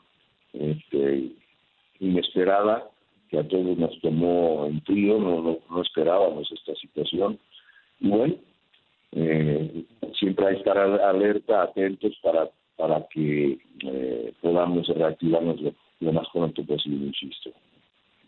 ¿Alguna reflexión sobre recientes comentarios por parte de Víctor Montagliani, presidente de la CONCACAF, en el cual dice que tendrá que revalorarse tal vez el proceso de selección y de clasificación específicamente para el hexagonal? O sea, el hecho de que en este momento El Salvador esté superando a Canadá claramente dentro del escenario del hexagonal, y tomando en cuenta que Montagliani obviamente es la cabeza visible del fútbol de Canadá, ¿están ustedes tranquilos conociendo los antecedentes de algunas decisiones precipitadas y extrañas de CONCACAF? ¿Está el fútbol de El Salvador tranquilo de que no ocurrirían, aprovechando esta situación del coronavirus, alguna decisión extraña que pudiera cambiar de golpe la forma en que se clasifique al hexagonal, Carlos? Bueno, es una muy buena observación, Rafa. Yo siento que sí debemos estar atentos, alertas, porque no sabemos, como tú mencionas, así como la Liga de Naciones nos tomó por sorpresas a muchas selecciones, y el tema del ranking clasificatorio hacia la eliminatoria también. Bueno, pues ahora hay que estar atentos a ver qué decisiones toman las autoridades deportivas, en este caso el presidente Montagliani de CONCACAF. Por ahora, como tú mencionas, estamos ubicados en la 6ª posición. Ustedes saben que solamente hay un cupo para el hexagonal, y eso lo estamos peleando directamente Canadá y nosotros. Por ahora estamos por arriba de ellos. Yo siento que podría beneficiarnos en un momento dado, ya que se ha reducido el tiempo y las posibilidades de volver a jugar, y como se estaba planeando el inicio de la eliminatoria para septiembre del hexagonal. Bueno, vamos a esperar, ojalá que no haya sorpresas, ojalá que no se tomen decisiones que en un momento dado no nos beneficien. Por ahora nos hemos ganado un lugar a base de mucho esfuerzo, de mucho trabajo. Los muchachos han hecho una estupenda labor, por eso es que estamos contentos y ojalá que esta situación pues de alguna forma nos traiga beneficios por estar ubicados en un sexto lugar. Carlos, no es imposible, pero sí es muy difícil ganarle un puesto a México, ganarle un puesto a los Estados Unidos, a pesar de que no fue a Rusia 2018, pero yo creo que El Salvador podría lucharle a Costa Rica, podría lucharle a las otras selecciones que están un poquito arriba en hexagonal, ¿no? Y bueno, vamos a ver qué es lo que pasa. Como usted dice, esperemos de que no haya nada extraño en esta reevaluación que se va a hacer por parte de la CONCACAF. Estoy de acuerdo, y yo lo mencioné cuando regresé a trabajar en El Salvador, que si Panamá había logrado ir al Mundial, al último Mundial, ¿por qué razón no pensar que podemos nosotros? No, bueno, pues digamos, estamos en el camino. Es cierto, hay selecciones que tienen mayores recursos en todos los aspectos para trabajar y para formar sus selecciones, pero confío mucho en el grupo que he ido manejando. Son muchachos que han ido madurando, que han ido creyendo más en ellos mismos y lo han ido demostrando. Por lo tanto, lógicamente queremos llegar al hexagonal, es nuestra meta inmediata, y estando ahí, pues a pelear con la confianza de que somos una buena selección, de que somos competitivos, tenemos jugadores con mucha personalidad, con mucha calidad técnica, y a eso me tiene muy entusiasmado. Carlos, Brian Hill entra en él. ¿Podría ser convocado a la selección? ¿Perdón, quién? Brian Hill. Ese es un tema que han manejado mucho aquí en el país, aquí en El Salvador. No se tiene, es un tema del que hablo poco porque realmente mientras no esté definido, a veces no es conveniente estar tocando un tema que genere polémica y que no tengamos clara la realidad, ¿no? El chico Gil es un chico que tiene muchas cualidades. El padre de él jugó aquí en El Salvador en la época anterior en la que yo estuve, jugó en la liga nuestra aquí en El Salvador, y estos chicos nacieron en Colombia, a pesar de que tienen muchos años de vivir aquí en El Salvador, pero una cosa son las reglas o la ley migratoria, y otra cosa son las reglas de FIFA, ¿no? Para poder utilizar jugadores que pueden haber nacido en otro país, pero puedan adquirir una nacionalidad para defender otro. Entonces, en ese sentido, no lo tenemos claro. Sé que el chico se fue a Bélgica a jugar, su padre lo llevó, está jugando en el Gent de primera división de Bélgica, exactamente. Y está ya, sin duda, sorprendió cuando en su primer año dentro de la primera división mostró capacidades interesantes, cualidades importantes y gol sobre todo, ¿no? Que es una de las cosas que más deseamos en el país, encontrar jugadores que tengan esa cuota del gol, y él la tiene, el chico. Entonces, yo es muy joven.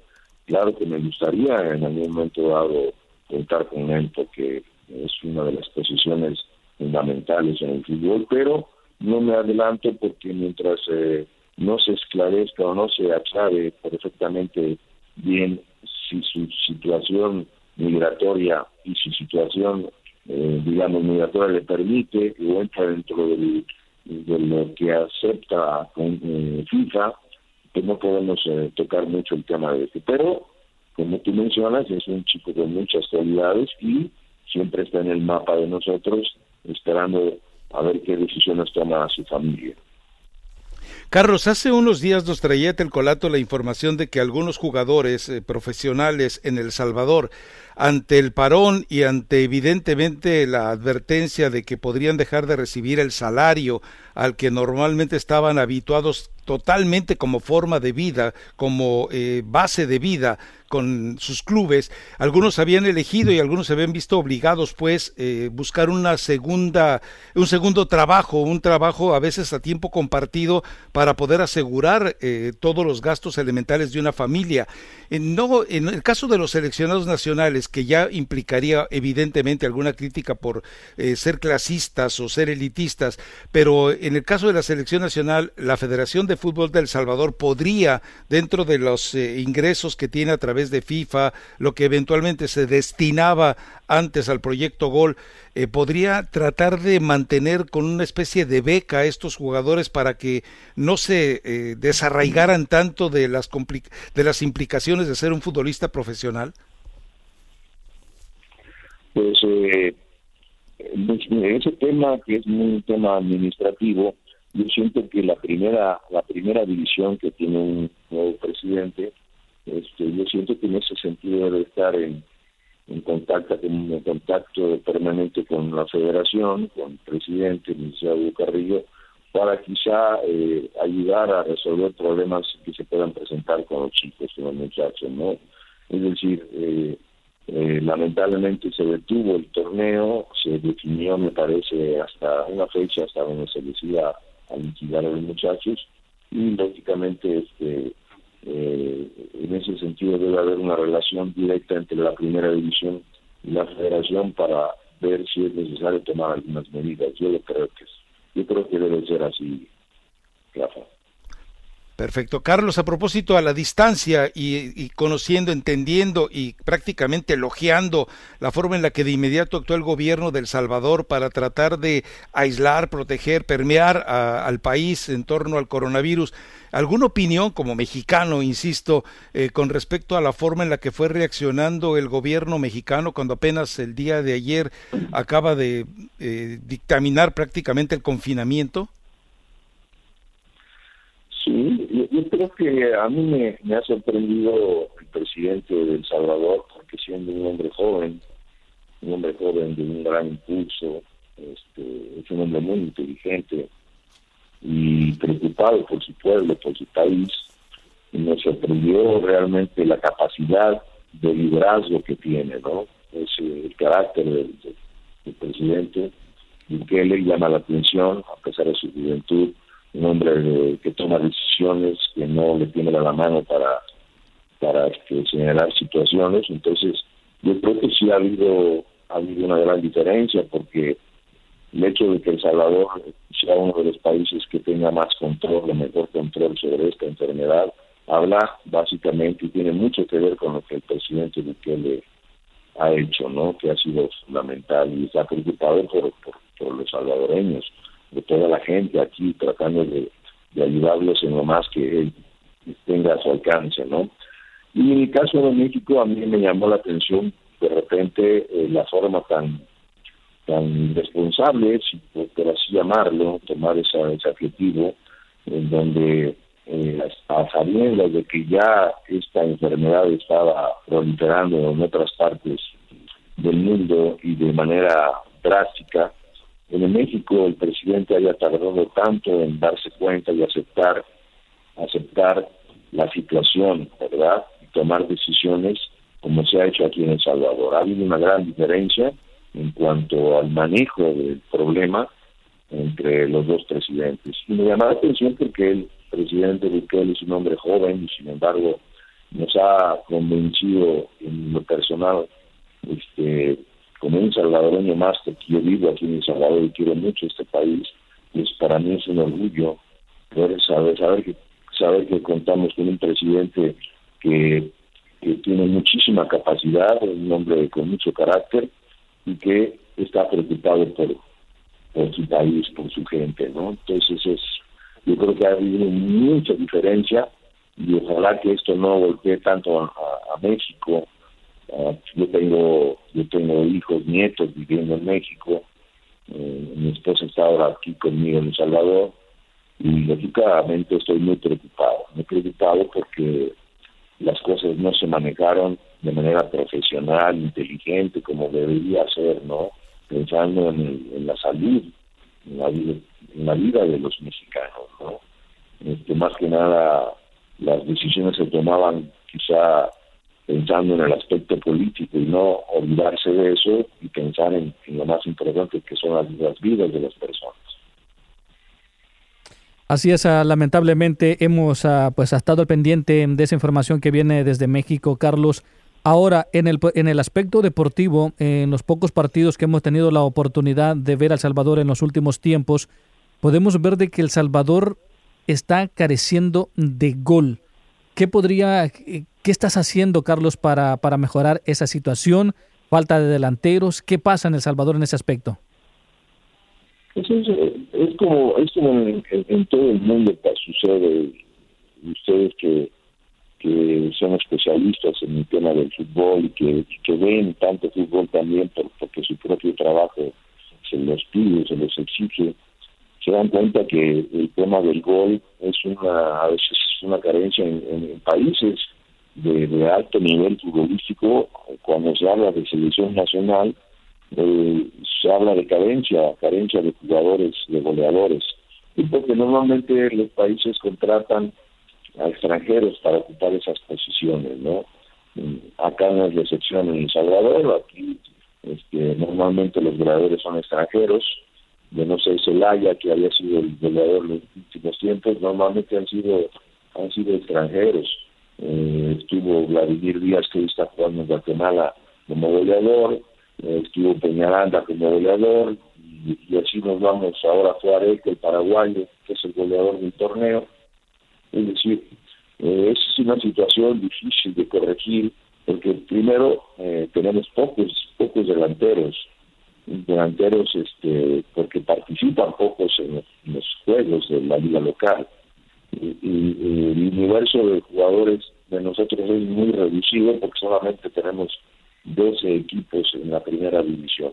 Entonces es una situación que yo como técnico tengo que contemplar, y entonces tengo que trabajar para encontrar un mecanismo que me permita, si no tengo muchos delanteros, pues que el equipo también, independientemente de eso, tenga llegada, tenga posibilidades de gol, y eso nos permita lógicamente hacer goles. Entonces es una situación mundial.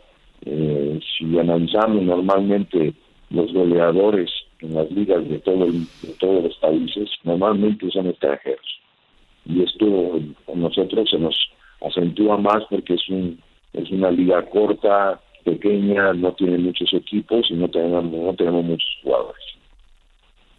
Perfecto. Carlos de los Cobos, director técnico de El Salvador, te agradecemos muchísimo esta charla, esta plática tan extensa, tan concisa, y la semblanza que nos ofreces del trabajo que estás realizando con la selección de El Salvador y esta perspectiva de estar nuevamente en una Copa del Mundo. Te mando el abrazo de siempre, Carlos, que estés muy bien, a cuidarse mucho, y espero pronto volver a saludarte. Gracias, mi Rafa, ya sabes que te quiero mucho. Un abrazo fuerte a Mario, a Ethel, gracias por la oportunidad. Ustedes también cuídense mucho, no hagan confianza. Ustedes saben que de alguna otra manera lo más importante es la salud. Cuidar a las familias y que primero que Dios esté con nosotros, que es lo más importante. Gracias, Carlos. Un abrazo. Vamos a la pausa. Enseguida, al arranque de la siguiente hora de Mi Raza Tu Liga, hay un acercamiento de los clubes del fútbol mexicano puntualmente con la Federación Mexicana de Fútbol el día de hoy. Que le rasquen la bolsita, le van a pedir a John de Luisa. Tu Liga Radio presenta NBA, MLB, MLS, NHL y la NFL. Todas las ligas están aquí en 1330. Tu Liga. ESPN está avanzando en el lanzamiento de su documental de Michael Jordan, The Last Dance, de junio a abril. La serie de 10 partes comenzará ahora el 19 de abril, y el movimiento se anunció en respuesta a los fanáticos que pidieron más programación mientras los deportes están en espera debido al coronavirus. La serie estará disponible para las personas fuera de los Estados Unidos por Netflix.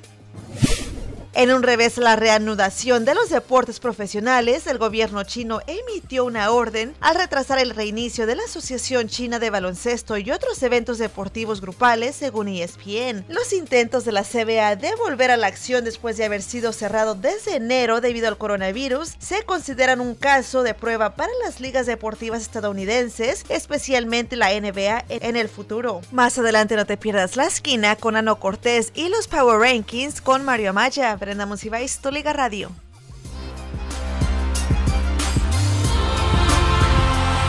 Me diste tú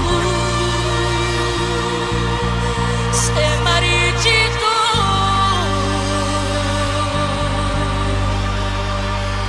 me marcho y yo sé perder.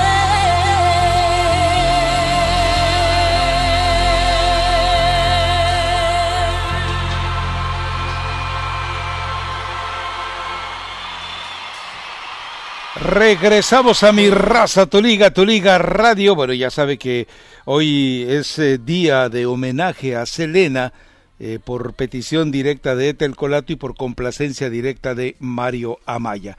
Bueno, a ver, ¿alguna reflexión final sobre lo de Carlos de los Cobos? Ahí me parece que el hecho de que entienda, a ver, Canadá podría quedar fuera otra vez de una Copa del Mundo y no pasaría nada. El problema es que después de esta Copa del Mundo en Qatar, Canadá debe ser anfitrión de la Copa del Mundo. Para Canadá es determinante en cuestión de mercadotecnia, en cuestión de imagen, en cuestión competitiva, en cuestión organizativa, acudir a esta Copa del Mundo de Qatar. Y en este momento el único obstáculo visible, porque es el único que tiene de manera inmediata y el único con el que se puede atrever, es El Salvador. Y a mí no me extrañaría, pero nada, en absoluto, que de repente por ahí en el replanteamiento que quiere hacer de una u otra manera Montagliani termine afectando de manera unilateral a El Salvador. Porque eso tendrían que determinarlo. El Salvador tenía 2 partidos, uno con Belice, otro con Panamá, también Canadá iba a hacer lo suyo en esta fecha FIFA, y ya vemos de que no es posible, porque hoy era uno de esos últimos días. Pero en este momento no veo yo cómo podría continuar los partidos. O sea, me imagino que FIFA cancelaría ya sus fechas y los amistosos y todos los partidos que incluyen puntos, porque de aquí en adelante todos los partidos iban a ser ya por A ver, puntos. yo te pregunto algo. A ver, me parece que vives en un mundo de ingenuidad de Ethel Colato. ¿Qué te parece que Montagliani diga, bueno, como El Salvador y Canadá están peleando por el 6º puesto, como El Salvador y Canadá, y definitivamente me parece que lo que debe de haber es un enfrentamiento directo entre ellos, y ya sea en visita recíproca o en una plaza por definir, que seguramente sería Estados Unidos? Sal de tu cascarón de Pero ingenuidad. quizá por ahí protestaría también Panamá, porque Panamá también está en la línea de clasificación para el hexagonal. Sí, pero el rival ahorita, que Directo. esa piedrita en el zapato que en estos momentos tiene Canadá, directamente es El Salvador. Revisa la tabla, por favor. No, ya le digo porque ya la revisé. Entonces Canadá Panamá también por allí, digamos, tiene ilusiones en entrar al hexagonal final. ¿A cuántos puntos está Panamá con respecto a ellos? Como 42 puntos, pero eso no es tan determinante. No, de El Salvador, pero de Canadá está como a 20 puntos, pero eso pueden ganarlos o perderlos en un solo partido, dependiendo del rival. Entonces por eso es muy simple para Montagliani decir, ¿sabes qué? Queda la duda del 6º puesto. Muy simple, El Salvador contra Canadá, vámonos, visita recíproca y resolvemos todo. O te extrañaría, digo, no sería tienes descabellado. Muchos años de ver fútbol como para que empieces a creer todavía que existe buena fe en el manejo de CONCACAF. Definitivamente eso lo haría Canadá ahí por todos los intereses que tienen, y El Salvador sería ahí el gran afectado, porque ya está además, dentro ¿quién del hexagonal? metería las manos por El Salvador?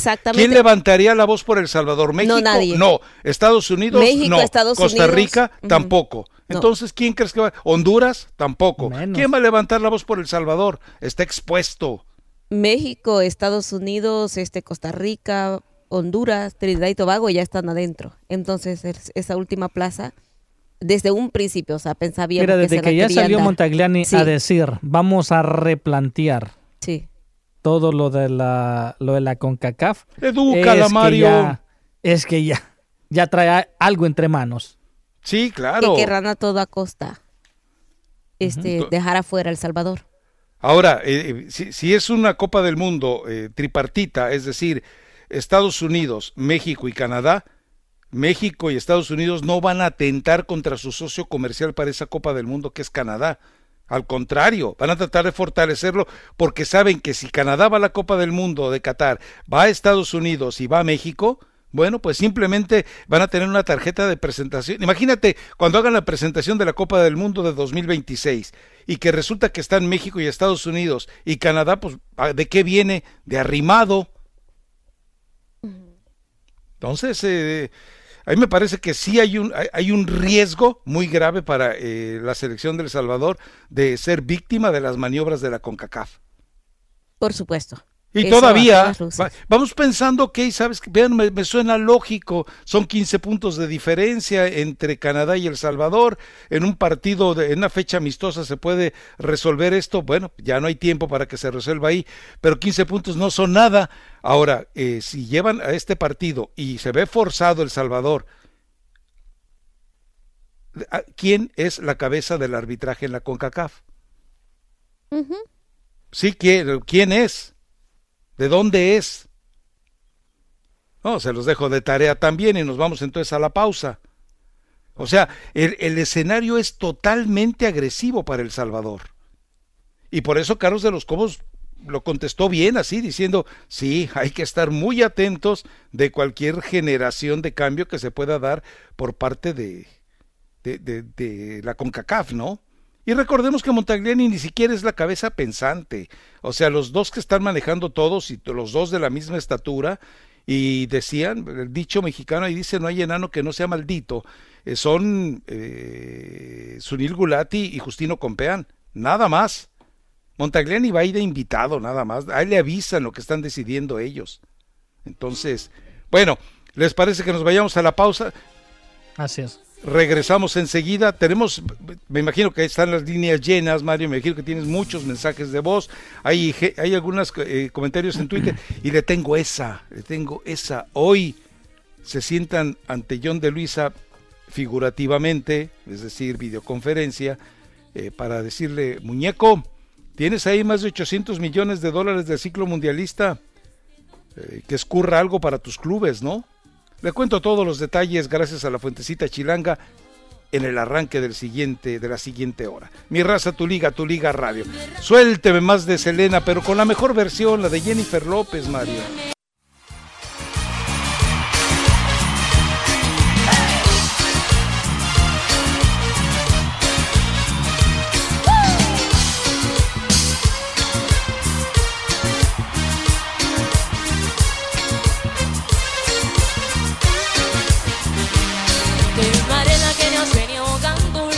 Se pregunta, nadie sabe qué es.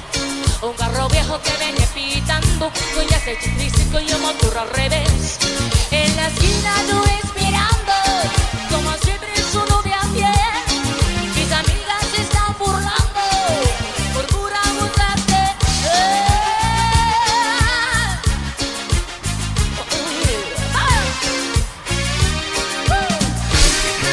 ¿Cómo se llama esa canción, Mario? Ilumíneme. Carcacha. Recuerden que algunas comentábamos que íbamos a hacer una especie de edición especial con canciones dedicadas a autos. Mira, esta podría entrar perfectamente bien, ¿eh? Sí. Bueno, que sí. Dice Tom, y viene número, lo cual ya me hace dudar si es una cuenta legítima, porque cuando viene el nombre y luego un montón de números y les da flojera cambiar su registro, dice Tom no sé qué, dice, ahora sí par de igualados, Rafa y Mario, me le van bajando el tonito con la señorita Colato, que en poco tiempo está demostrando que sabe y que está en ese lugar por algo. Pero luego dice, no muy bien, Ethel, siga así, sigo así, no muy bien, o sea que no estás bien, Ethel, dice, no muy bien. Así dice, no muy bien, Ethel. Ajá. Él interpreta, exacto, se fija, él interpreta siempre. Si pusiera puntuación, Si pusiera puntuación yo lo entendería coma, perfectamente. Ahí la coma, no. Exacto. Muy bien. Ajá, y luego dice sigua, no sé sigua qué quiere decir. A lo mejor le quiere decir ciguanaba. ¿Cómo? Ciguanaba. Que en México sería la Llorona. Ah, sí, Ciguanaba es la Llorona en El Salvador. Es la versión, ¿verdad? Es la versión, sí. Salvadoreña de la Llorona. Caray, y es la misma leyenda, la misma historia. Y Mario sería el cipitío. La misma leyenda, sí. Mario sería el cipitío. ¿Qué es el cipitío? Aunque hay un padre sin cabeza, ¿quién sería el padre sin cabeza? Ya no está. Ya no está con nosotros. Te salió el tiro por la culata de Tel. El cipitillo era... Así, tal cual. ¿Pero qué es el cipitío? Ese es un tipo de duende más o menos. ¿Ah, sí? Que molesta pues a las muchachas bonitas. Y una de las características... O sea, es más selectivo. Una de las características es la panza que tiene. Sí. ¿Qué tiene la panza? Así una gran panza chelera. Ah, sí, no, pues entonces déjame ver, pobre gato, está en su casa, no tiene caso molestarlo. Bueno, a ver, la fuentecita chilanga me dice, hoy, los clubes le van a plantear a la Liga MX que se acerque a la Federación Mexicana de Fútbol para pedir, o sea, es decir, le van a decir a Enrique Bonilla, sube un piso allí en la federación y le dices a John de Luisa, oye, que la lanita que nos está sobrando de los ejercicios de Copas del Mundo, pues que empieces a soltar algo. Dice que hay una reserva millonaria que se genera por concepto de la selección nacional, porque recuerde algo, juegue o no juegue la selección nacional, el contrato de los patrocinadores ahí sigue. Es decir, los contratos de la selección nacional con los patrocinadores se ejercen en torno a los partidos, no se ejercen de manera constante. Es decir, si eventualmente un partido se suspende, sí, el patrocinador puede negociar, pero por lo pronto ya hay un pago adelantado. Entonces los clubes en México tienen que, de una u otra manera, ampararse con su propia federación, ¿no? Por ejemplo, el Toluca, me dice la fuentecita chilanga, ya puso la medida de retención del 50% de los salarios a los que más ganan. No lo van a hacer público porque fue una batalla intensa, ya que los jugadores no querían. Bueno, entonces agreguemos el Toluca a los que ya teníamos que eran, Pachuca, León, Pumas, Monterrey, Necaxa, Santos y Atlas. Es decir, son 8 los equipos que ya tomaron esa determinación. Todos los clubes van a tener que ceder al final. Así es. Exacto. No, los clubes ya cedieron.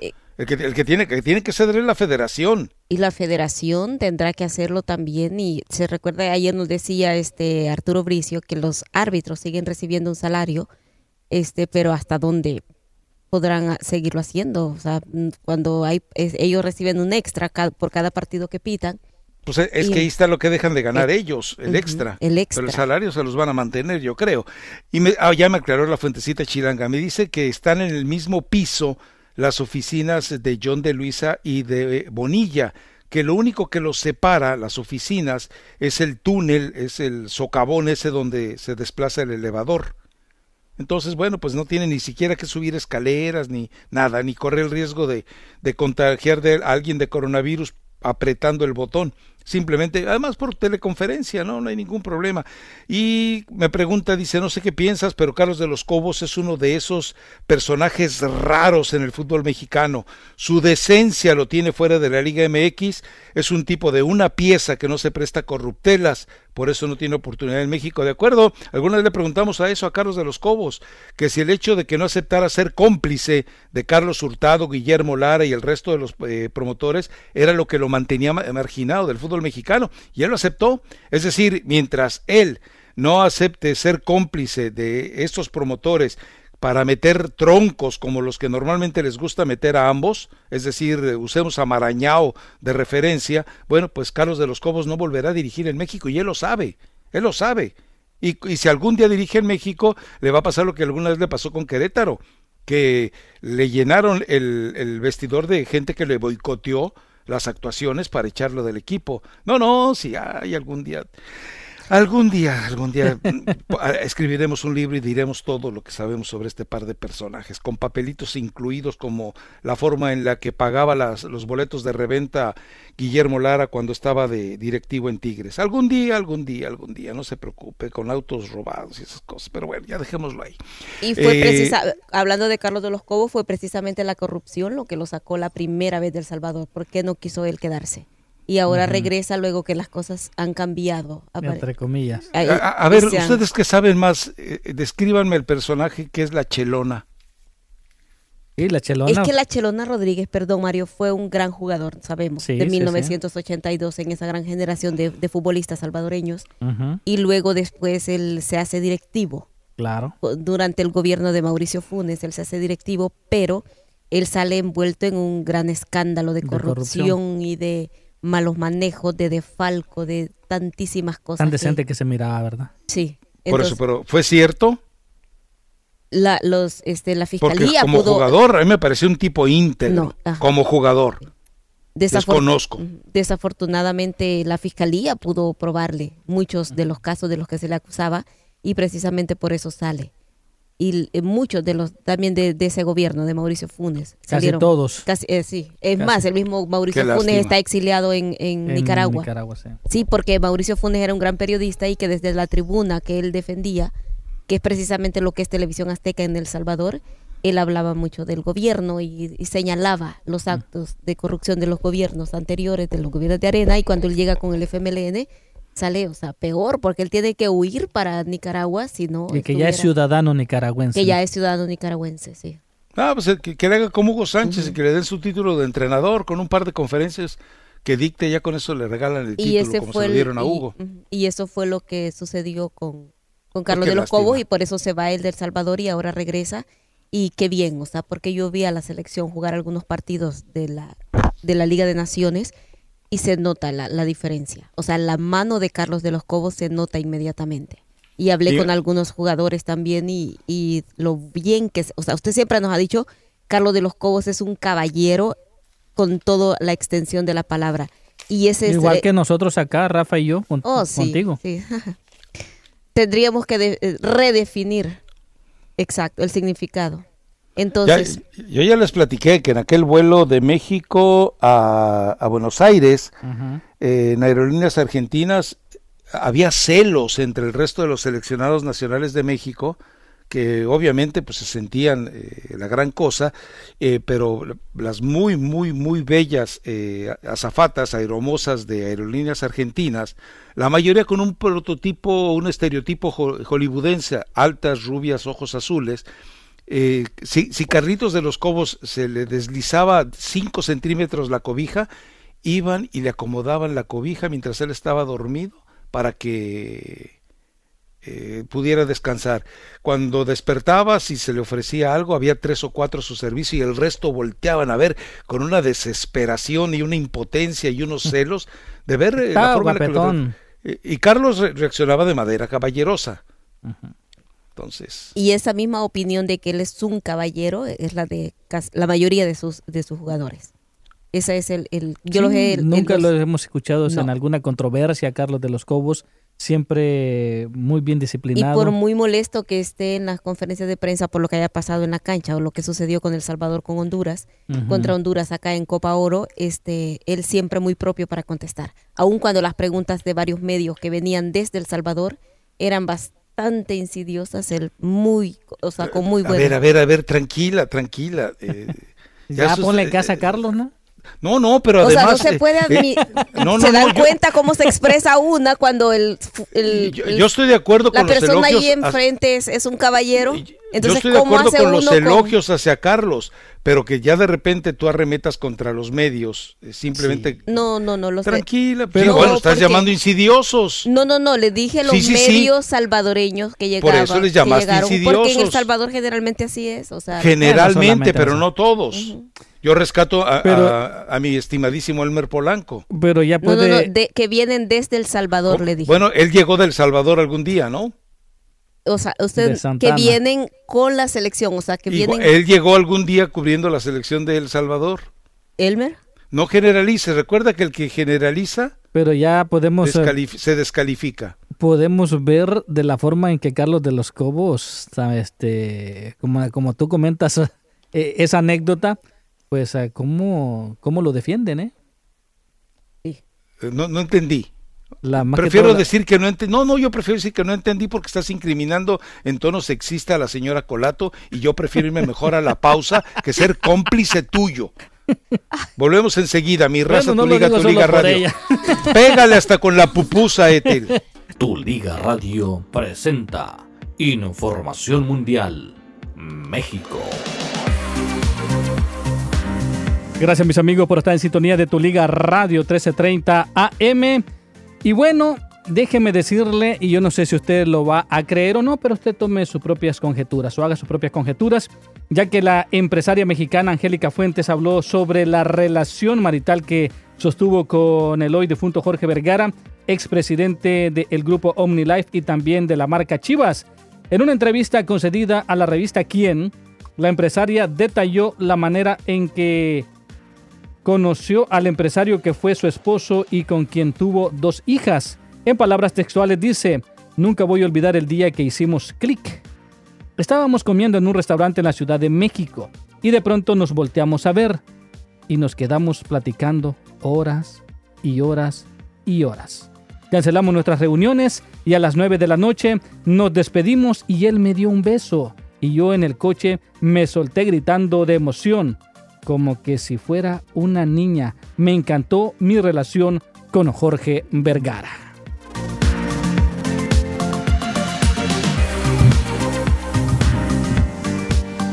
Y siguiendo con Chivas, resulta que Chivas canceló las videoconferencias con sus jugadores. Mire, tras lo sucedido con Antonio Briseño, el rebaño sagrado decidió no continuar con esa práctica.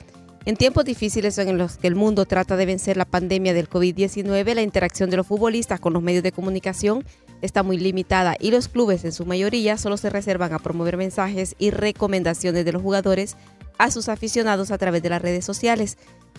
Además, han publicado algunos recursos de entrenamiento para aligerar la pausa, pues resulta que la semana pasada Chivas tuvo la iniciativa de realizar una videoconferencia con Antonio Briseño, pero después de ver que fue contraproducente, ya que el pollo se enganchó con una pregunta y señaló que sería muy complicado que aceptara rebajar su sueldo, a pesar de estos tiempos de crisis, Ricardo Peláez y el Departamento de Comunicación optaron por lo sano y ya no quisieron seguir con ese tipo de conferencias, al deducir que la prensa solo quería polémica. El presidente del Consejo Directivo del Bayern Múnich, Rummenigge, también plantea empezar la siguiente temporada alemana en invierno, si esto es necesario para poder terminar lo que actualmente pues está interrumpido por la crisis del coronavirus. Tenemos que jugar esta temporada hasta el final a toda costa por razones de justicia deportiva, pero también para reducir los daños económicos que han sufrido los equipos, según declaraciones de Rummenigge a los medios alemanes. Regresamos a Mi Raza, Tu Liga en Tu Liga Radio.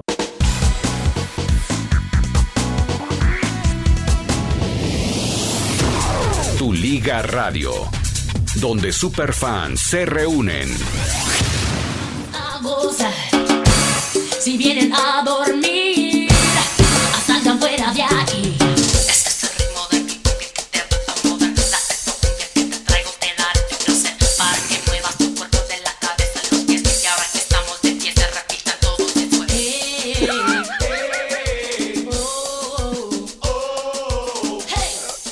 Regresamos a Mi Raza, Tu Liga Radio.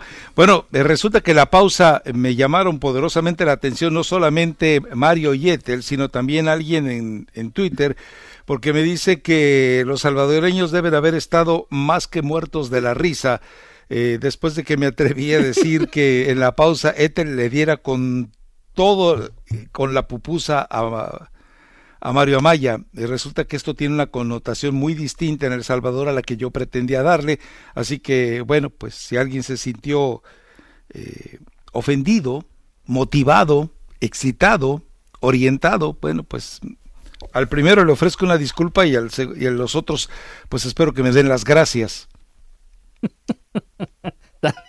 Está bien. Sí. Este es el diálogo. No puede hablar. Mario no paraba de reírse. Bueno, lo escucha. Bueno. Eso es lo que provocó su ignorancia. Sí, totalmente, mi buena fe, mi sentido de inocencia. Pero bueno, a ver, lo que mencionan del Pollo Briseño, a mí me parece que él tiene el derecho de decir qué quiere hacer con su salario y si estará de acuerdo o no, que él dijo que no, en que le toque el salario a la gente de Chivas. Y a final de cuentas, que el Guadalajara decida suprimir este tipo de videoconferencias porque considera que a final de cuentas es un ejercicio que se busca, en el que se busca polémica, pues la pregunta era muy inocente. Si te preguntan, ¿estarías dispuesto a que te redujera el salario de tu equipo? Una persona inteligente hubiera dicho, esperaré a que el equipo me lo proponga para poder dar una respuesta. Pero se fue como gordita en tobogán y pues resulta que algunos ya no sé cómo decir, creo que solamente el muchacho chueco alto lo defendió, pero el resto evidentemente le cayó encima, ¿no? Claro. Pero es que él argumentaba que no le parecería que le rebajaran el sueldo porque dice que tiene muchas deudas. Entonces, a ver, ¿qué tipo de deudas puede tener el Pollo Briseño? Eso era lo que se preguntaba. Todo el mundo se preguntaba qué No, bueno, yo le pregunto a usted porque lo está defendiendo. No, yo no lo estoy defendiendo, le digo pues así parece. Le digo que él dijo esto cuando en la segunda parte de la respuesta, él dijo no, porque yo tengo muchas deudas. Entonces por eso dijo que no aceptaría que le redujeran el salario. Es decir, por muchos gastos que tenga, yo quiero entender, por ejemplo, que el Pollo Briseño no va a tener ningún problema para llegar a fin de mes, como tal vez el jardinero que se encarga de hacer el trabajo físico en las canchas de entrenamiento de donde va el Pollo Briseño, y que evidentemente habría que tener un poquito de conciencia social, ¿no? Pero bueno, digo, el Pollo tiene el derecho de decir, a mí me hacen falta esos centavos y no los quiero perder. Él contestó en su cuenta de Twitter y dijo, cuando yo digo que estoy endeudado es porque invertí en cosas, en inmuebles, en mi casa, en terrenos, en departamentos. Pero todo eso también está detenido de todos modos, ¿no? Y dijo que eso, porque él estaba creando un patrimonio para poder vivir estable, entonces que él ya tiene prácticamente como su salario repartido. Eso fue las explicaciones que él dio en las redes sociales. Porque las críticas. Vuelvo a lo mismo, es decir, cuando el club no, porque además Chivas ni siquiera lo contempla, creo que Chivas y América son los únicos dos clubes que han dicho que no piensan, hasta la semana pasada decían que no pensaban reducir salarios. Entonces me parece que el chamaco salió a llorar antes de que le pegaran.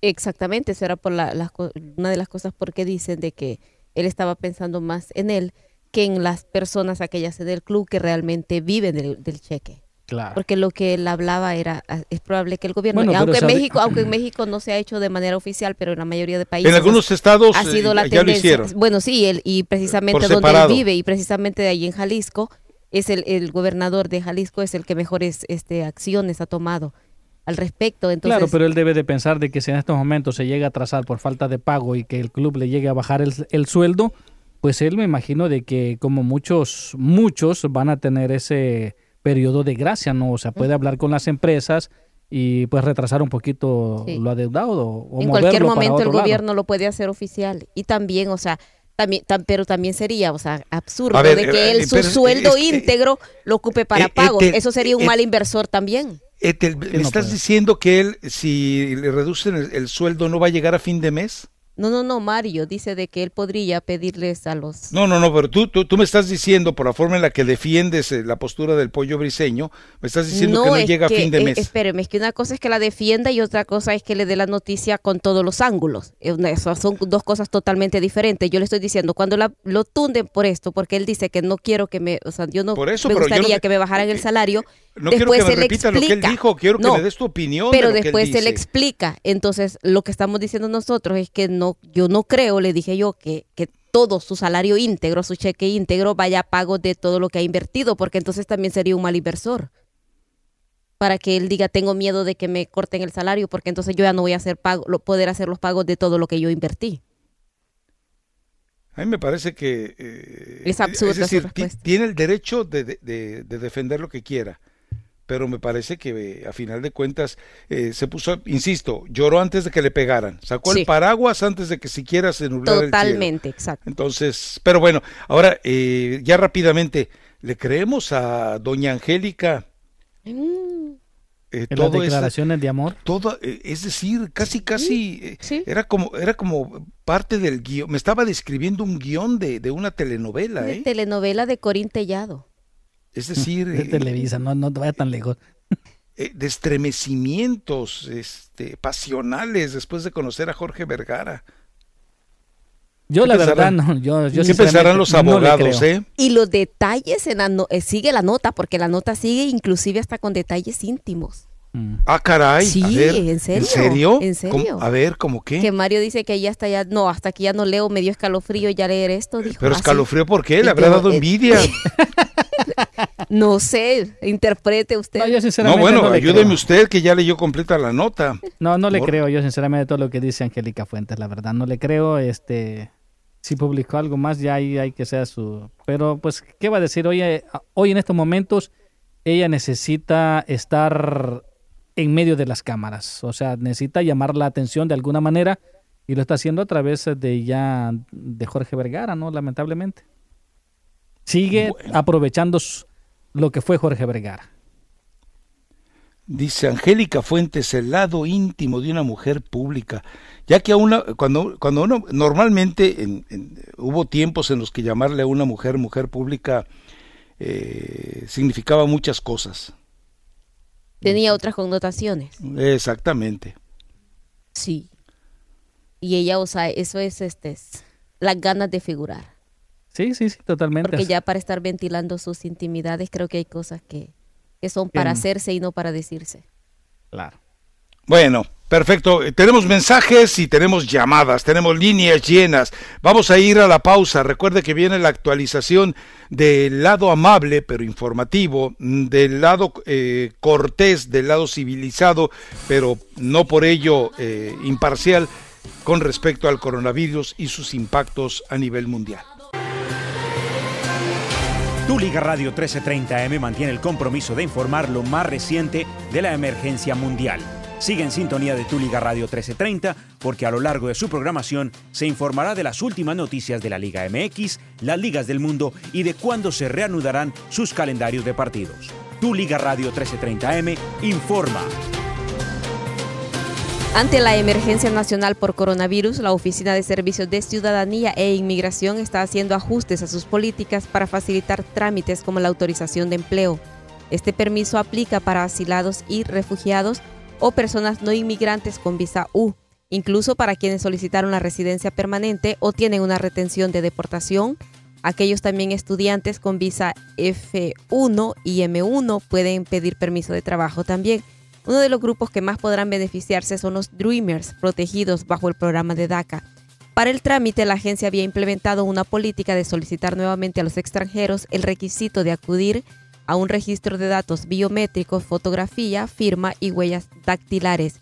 Sin embargo, esta oficina ahora reutilizará aquella información que ya tiene en su sistema hasta que se reabran las oficinas. Y mire, la tarde del ayer, otro gobernador en México dio positivo del coronavirus. Es el tercer gobernador, este caso el de Querétaro, que Francisco Domínguez informó que cuando le hicieron la prueba le detectaron el coronavirus. Domínguez es el tercer mandatario estatal contagiado, luego de que lo hicieron público Adán Augusto López de Tabasco y Omar Fayad del estado de Hidalgo. Vamos nuevamente con los 5. Haz los 5. 1. Las manos. Lávese las manos frecuentemente. 2. El codo. Nunca, si va a toser, no se cubra la boca con la mano, sino que hágalo con el dorso interior de su brazo, muy cerca del codo. ¿Por qué? Porque el 3 es la cara. No se toque la cara, principalmente no se introduzca los dedos en la nariz, en la boca, en los ojos. El 4, manténgase, son los pies, porque se tiene que mantenerse a 6 pies de distancia Distanciamiento social del que tanto se habla es crucial en estos momentos. Y 5, si usted se siente enfermo, quédese en su casa. Ahora regresamos a Mi Raza Tu Liga en Tu Liga Radio.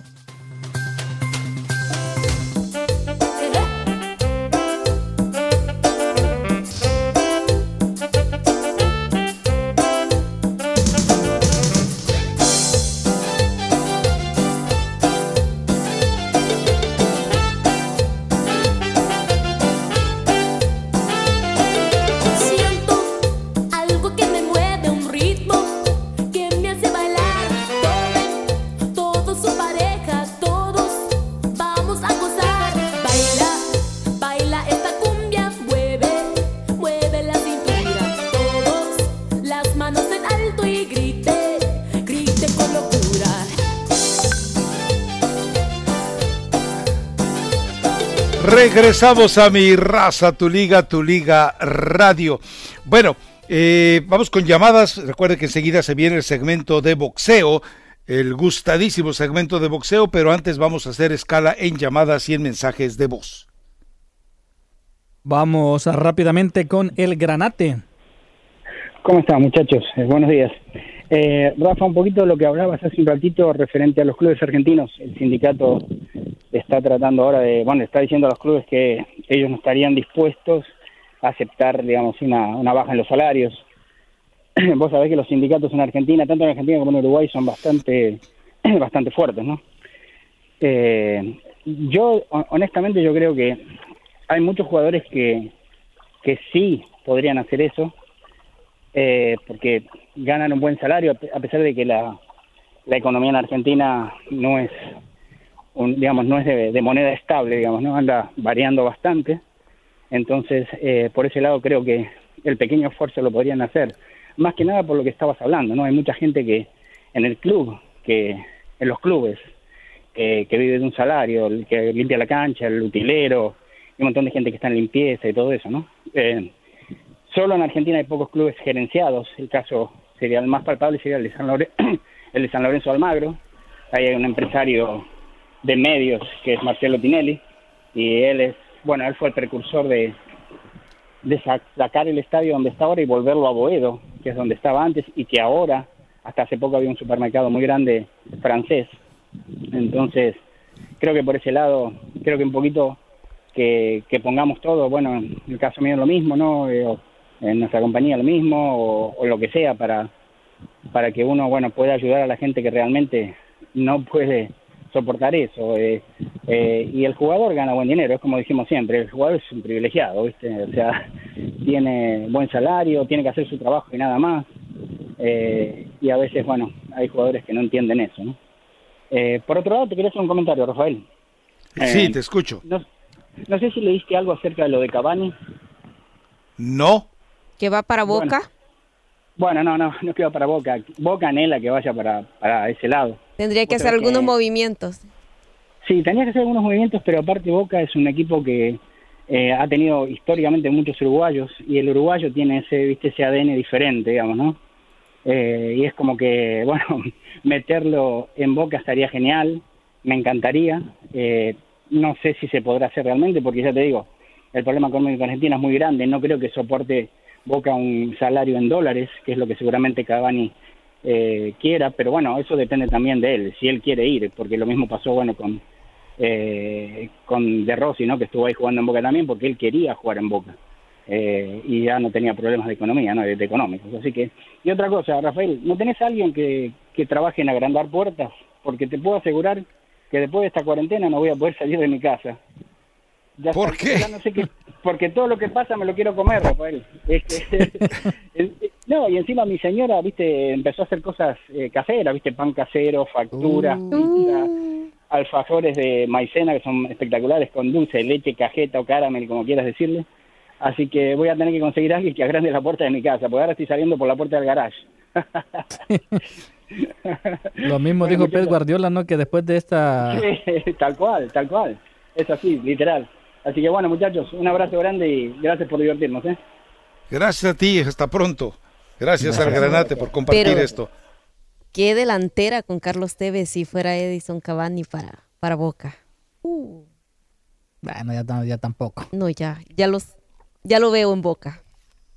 Mensaje de voz. Venga, Mario. Buenos días, raza. Esperando que todos se encuentren bien. Aquí encerrados todavía. Rafita, qué doble moral eres. Todos los días satanizas al presidente de México diciendo que no sé qué. Ajá. Y nunca has escuchado sus conferencias completas y ahora resulta que andas defendiendo a Miguel Herrera porque primero tienes que entender la pregunta para saber su respuesta.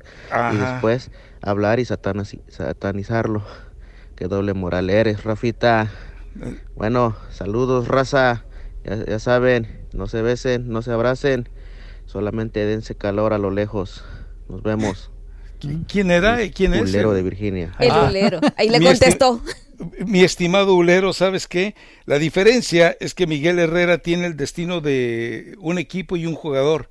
El otro personaje tiene el destino de 130 millones de mexicanos, entre ellos familiares tuyos. Entonces la diferencia muy puntual es entre alguien que se junta con el Chapo, con la familia del Chapo, que rompe todos los códigos de salubridad a nivel mundial, y el otro pues nomás opina. Pero bueno, por eso con nosotros te pusiste el Ulero de Virginia, pues ¿qué le vamos a hacer? Sigue haciendo honor a tu nombre de superfan, no hay problema. ¿Alguien más, Mario? Vámonos con Antonio. Dale, Antonio. ¿Qué tal? Antonio. Buenos días. Buenos días. ¿Qué tal? Buenos días, caballeros. Venga, te quedan 2 minutos. Mira, Rafa, con el sentido de que dijiste, ahorita soltaste la sopa de que quieres hacer un libro, a ver si no te rajas y ahorita que no tienes nada que hacer, pues a ver si te pones a escribir aunque sea las primeras páginas. Ajá. ¿Y tú lo vas a publicar o qué? Pues, nomás cosa de que me dé, yo aquí todos los del trabajo les doy un librito y a ver si de volada, Rafa, ¿cómo no? Bueno. Hacemos la vaquita para echarte paro, como dicen allá en los chilangos. No, a mí no me eche paro, déjalo mejor así. No, y la otra, concerniente a lo de Renato Ibarra.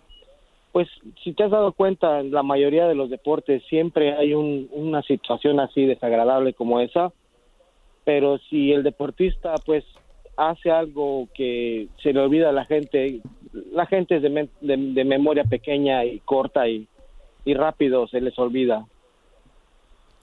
Eso es lo que siempre ha pasado por lo regular en todos los deportes. Ha pasado en el fútbol americano, ha pasado en el boxeo, ha pasado en el fútbol soccer, ha pasado en la mayoría de los grandes deportes que siempre, por lo regular, los fans tenemos memoria corta y se nos olvidan ese tipo de cosas aunque sean tan desagradables como eso. Así es. Bueno, perfecto. Gracias, Antonio. Gracias. Bueno, nos vamos a la pausa, ¿les parece bien? Está la actualización de Brenda Monsiváis. Recuerde que también viene el segmento de boxeo y más adelante, aproximadamente en 1 hora, tendremos el Power Ranking con Mario Amaya. Liga Radio presenta En la Esquina, segmento dedicado al boxeo, lucha libre y las artes marciales mixtas, solamente en Mi Raza, Tu Liga, en Tu Liga Radio 1330 AM. Y que suene la campana. ¿Qué tal, amigos? Cordial saludo desde La Esquina 1330. En noticias de boxeo, parece que la tan anhelada pelea entre el campeón mundial de boxeo Billy Joe Saunders y el Canelo Álvarez podría estar en peligro nuevamente, ya que Saunders ha sido suspendido por la Junta del Control de Boxeo británico debido a los comentarios que publicó en sus redes sociales, donde básicamente estaba haciendo una broma, pero también se podía malinterpretar como promover la violencia doméstica. Esto fue lo que pasó. Esta bromita le puede salir muy cara a Saunders, ya que él se filmó frente a un costal de boxeo donde mostraba cómo golpear a una mujer que se acercara demasiado después del 6º día, ya que pues debido a la contingencia por el coronavirus se estaba llevando a que los hombres y las mujeres pasaran más tiempo juntos en espacios reducidos. Pues bueno, la bromita del campeón mundial le puede costar muy cara, ya que, como les mencionaba, la Junta le decidió suspenderle la licencia y está pendiente a una reunión donde se hablará más acerca del tema y donde de pronto van a hablar un poco más de cuánto tiempo podría estar observando esta suspensión. Ahora, hay que mencionar que Saunders ya se disculpó públicamente, diciendo que él nunca aprobaría la violencia doméstica y que en caso de ver a un hombre tocar a una mujer, el boxeador dijo que él mismo lo haría pedazos. Además, también recordó que él propiamente tiene una hija y que si un hombre le pusiera un solo dedo encima, pues bueno, que este individuo no terminaría nada bien. Terminó finalmente Saunders pidiendo disculpas a las mujeres en caso de haberles ofendido en alguna ocasión y también les pidió mantenerse muy bendecidas. Hay que recordar que Saunders también es muy creyente en Dios y pues bueno, este puede ser un error que le puede costar muy pero muy caro. Ahora, mirando en lo que podrían ser, en caso de suspenderse esta pelea que se estaba intentando programar para el mes de junio, bueno, es posible que el Canelo entonces vaya a tener que esperar para un enfrentamiento directo contra Gennady Golovkin en el mes de septiembre. Y el otro enfrentamiento que también está en riesgo, pero en artes marciales mixta, es el de Khabib Nurmagomedov y Tony Ferguson. Pues les habíamos mencionado justamente la semana pasada que debido a las creencias religiosas de Khabib, ya que es musulmán, él no pelea durante el mes de Ramadán. Pero ahora el propio Khabib ha mencionado que está de regreso en Rusia, y lo cual significa que no podría salir a pelear el 18 de abril como estaba pactado en la UFC 249, debido a las restricciones obviamente de viaje por el coronavirus en este país. Lo interesante es que Khabib explicó que la UFC, mientras él estaba entrenando en San José, California, le había dicho que una de las opciones era pelear en Emiratos Árabes. Así que el campamento de Khabib se había preparado para viajar a los Emiratos Árabes, pero después los Emiratos Árabes dijeron que también estaban contemplando cerrar las fronteras. Así que Khabib terminó de regreso en Rusia y bueno, ahora, según fuentes de ESPN, la UFC ya está al tanto de todo esto y se plantea hacer cambios a esta cartelera del UFC 249. Así que seguiremos muy de cerca este nuevo capítulo en la novela del UFC 249. Regresamos con Rafa, Ethel, Brenda y Mario. Para nuestros amigos que piden que no le damos crédito a Brenda, pues también la vamos a saludar. Así que regresamos a Mi Raza, Tu Liga.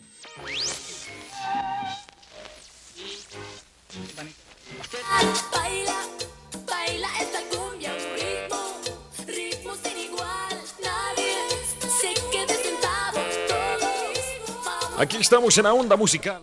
Regresamos a Mi Raza, Tu Liga Radio, pero vámonos directamente con más llamadas, Mario, con más mensajes de voz. Claro que sí, Rafa, nos vamos rápidamente con Little Scary Guy. Hey, bizcochos, ¿cómo están? ¿Qué hablan, Rafa? Hola, Rafita. Buenas. ¿Cómo estás? Hace tantos libros que no te veía, papi. ¿Por qué? Dime, ¿cómo andas tú? Pues arrieros somos, carnal. Bueno, quiero un poquito de ¿cómo se dice? De educación urbana, ¿verdad? A ver. Porque tú en la mañana tú le preguntaste creo que a Ethel, antes que nada, Ethel, buenos días, ¿cómo está usted? Muy buenos días, mi Cruz Azulino favorito. Exactamente, hermana. Hermanos azules. Nosotros los de sangre azul. Exactamente. Mario, how are you, over there, young guy? Pretty good. Pretty well. Like it, very nice. Shiny as always. Oh, beautiful. I like it very much. O sea. Pregunta. Oye, ya, este es un programa serio, por favor. De muy alto nivel esa conversación, Total. Claro. Sí, y para allá contigo voy, chiquito. Tú en la mañana Me sentía en el Parlamento inglés. A ver, dele pues. Tú dijiste en la mañana que cómo se le decía a aquel que operaba la consola. La consola. Ajá. Contesta. No, yo desconozco, yo les llamo ingenieros. Ah, mira. Entonces, por ejemplo, los que arreglan roof, los que hacen el roof, ¿cómo les dicen? Ruferos. ¿Los que hacen qué, perdón? Los roofs. Aquí, ¿cómo les dicen? Los ruferos. ¿Cómo se les dice a los que arreglan el drywall? Drywalleros. ¿Cómo se les dice a los que arreglan los coolers? ¿Cómo? Milusos. Atlantistas. Y otra. A ver. Le dijiste a Ethel algo le dijiste a Mario que con el alimento ¿qué le dijiste? El de la pupusa. De la pupusa. Ah, bueno, pues ahí te va una pequeña historia. Mi esposo estaba trabajando en una fábrica, era manager de una fábrica, y llegó un salvadoreño, no me acuerdo de qué país, pero creo que era de El Salvador, y le dijo, y traía a mi esposa un molote en la cabeza. Ajá. Y el salvadoreño le dijo, oiga, qué bonita panochita tiene usted. Y mi esposa se puso roja, verde, amarilla, y se lo quería llevar a recursos humanos. Y le dijo, pues, ¿qué te pasa? Y entonces el muchacho le dijo, no, lo que pasa es que panocha para los centroamericanos es el molotito que se hacen en la cabeza las mujeres en México. Ok. ¿Esa te la sabías? No lo sabía, desconocía esa derivación. ¿Y tú cuando eras jovencita quiste hacer una panocha en la cabecita? No, tampoco. Ay, Dios mío. Ya me extrañaba, la verdad.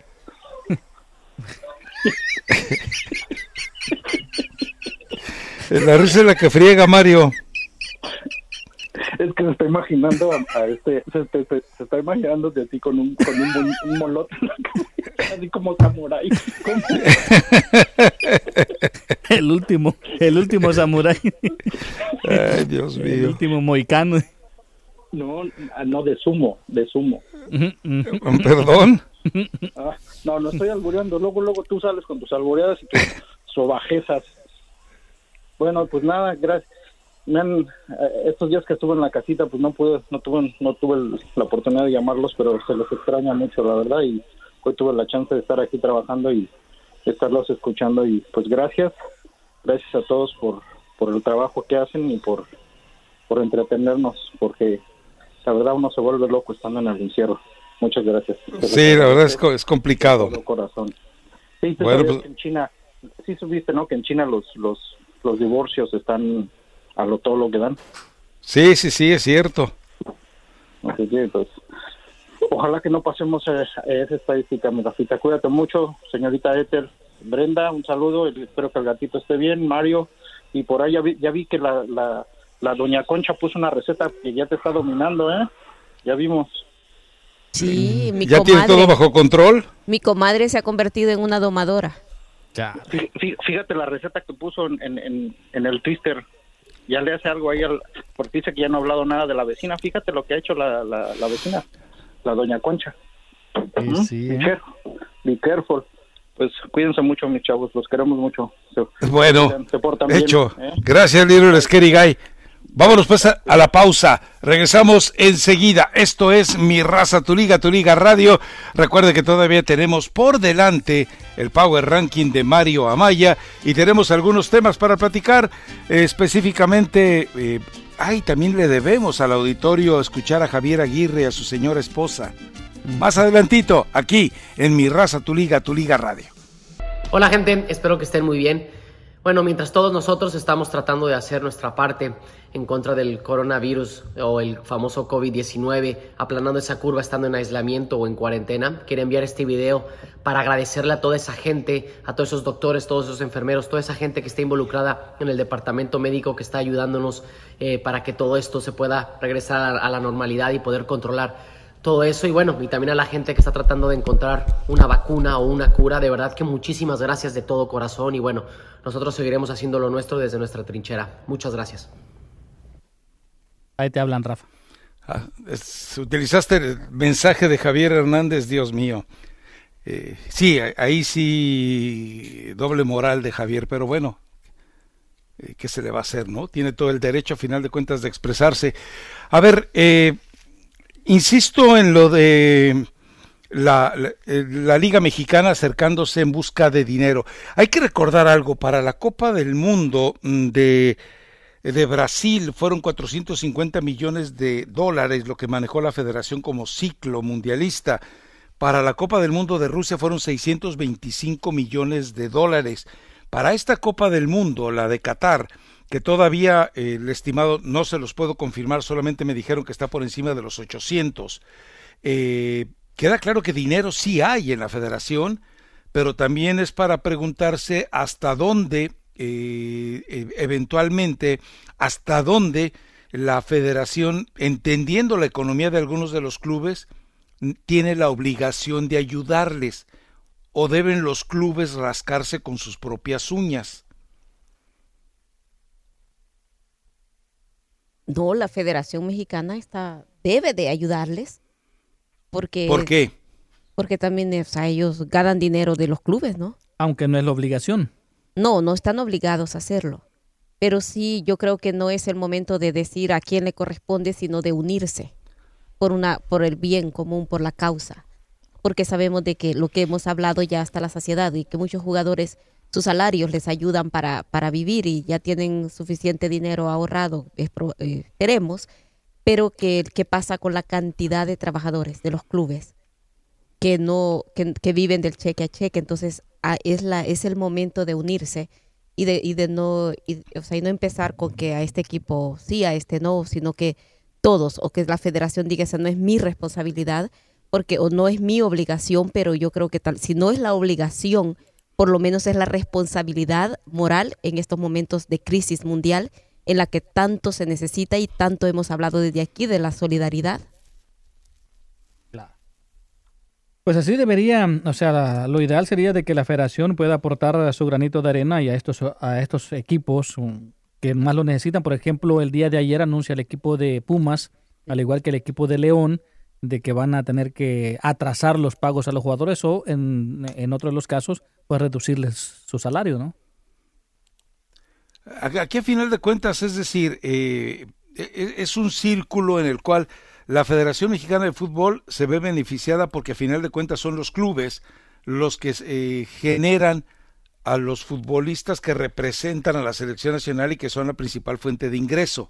Pero también entendamos algo, ¿cuántos de los jugadores actuales son en verdad una figura representativa de la selección nacional? Sabemos que cuando cuando juegan en Estados Unidos, sí, generan gran cantidad del flujo, pocos, o bueno, digamos que un porcentaje mayoritario va a los partidos de la selección mexicana, precisamente en Estados Unidos. Va por lo que representa, no por la calidad de fútbol que esté esperando. Eso, seamos claros, y más en un proceso de formación. Y ahorita, la verdad, díganme, un solo jugador que te represente lo suficiente como para llenar un estadio. El Chucky está en la banca, Lainez está en la banca, Jiménez podría ser estrictamente el único, y ya vemos cómo lo trata la afición de Chivas, pero de ahí en fuera Chicharito ya no está para llenar nada.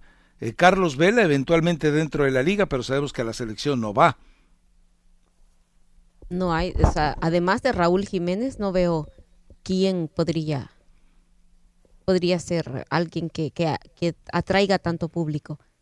Y para este caso, Raúl Jiménez, o sea, es la gente del América, aunque sí hay muchos seguidores del América, pero así alguien de peso que lleve, ya no están esas estrellas, que arrastre, así como lo hace, como en su época Cuauhtémoc Blanco, como todos los jugadores que han pasado por la selección y que han tenido su arrastre en su momento, no es este momento, pero quizás lo que hablábamos, o sea, no es tanto de lo que le pueda dar. En este caso, como yo te doy y tú me das, o sea, no es el doy y dame, sino que es el momento de solidaridad que tiene que haber. O sea, sabemos de que la crisis, o sea, se viene difícil. Pero lo que pasa es que esa sigue siendo mi pregunta y no tengo la respuesta de ustedes. La solidaridad debe ser de quién hacia quién. De todos, en este momento de todos. Tanto de los clubes como de la federación.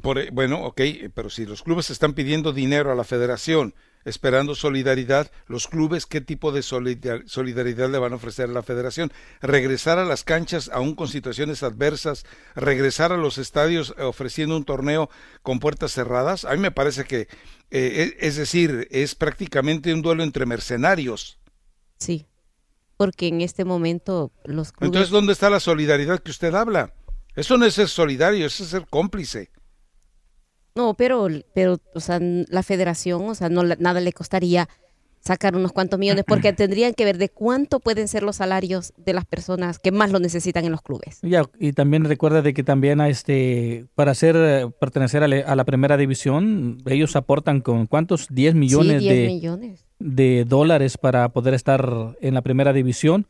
O sea, quitar algo de ahí por el momento, ¿no? Para que pueda ayudar a los equipos. Porque yo no creo que la nómina de un equipo sea de cuánto, no creo que sea de $1 millón para pagar los salarios en un mes, que se espera que sea 1 o 2 meses máximo, digamos hasta 3 meses el parón, pero no creo que esto le signifique unos cuantos millones de dólares a la federación. O sea, tendrían que revisar los salarios y empezar, si no lo dan al 100%, por lo menos un 80%. Claro. Que le dieran de salario a los empleados, a los que más lo necesitan, que son realmente los que viven, los que hablamos, los que viven del cheque a cheque.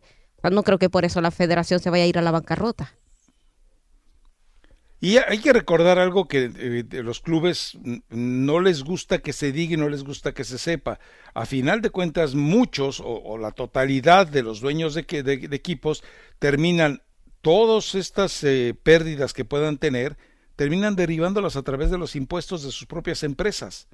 Entonces, tampoco es para que vengan y aparezcan como víctimas absolutas. Ya levantaron la compasión de Ethel, ya hicieron que... Vamos a empezar a hacer una cundina. Pues sí. Entonces, aquí a final de cuentas, los clubes sí podrán verse afectados, se van a ver afectados, definitivamente están siendo afectados, pero que vengan y que hablen de empobrecimiento y ese tipo de situaciones...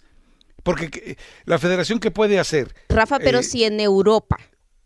¿Me vas a comparar? No, por eso. Pero si en Europa, que es un fútbol que se vende a todo el mundo, que tienen tantas estrellas, los clubes están en alarma ahorita y están viendo cómo van a subsanar toda esta pérdida. ¿Pero le están pidiendo ayuda a su federación?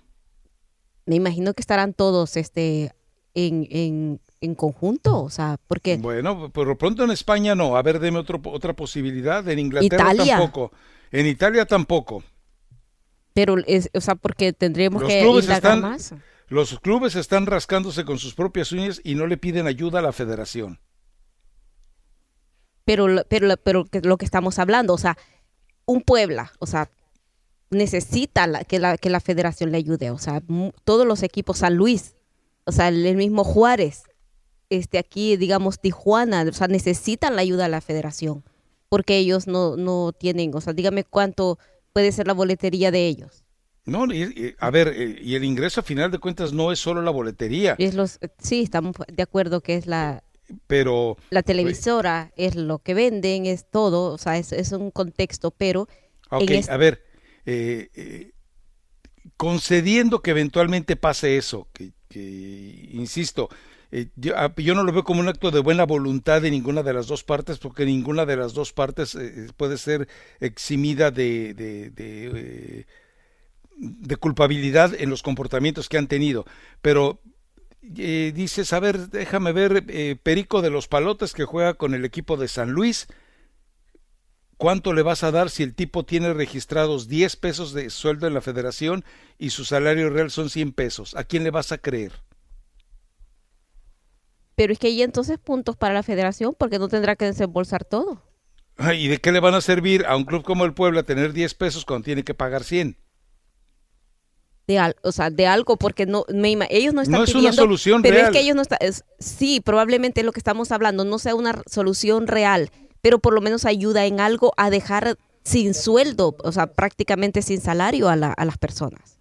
No, al contrario. Algo es mejor que nada. No, al contrario, ¿cómo va a ayudar a dejar sin salario a las personas?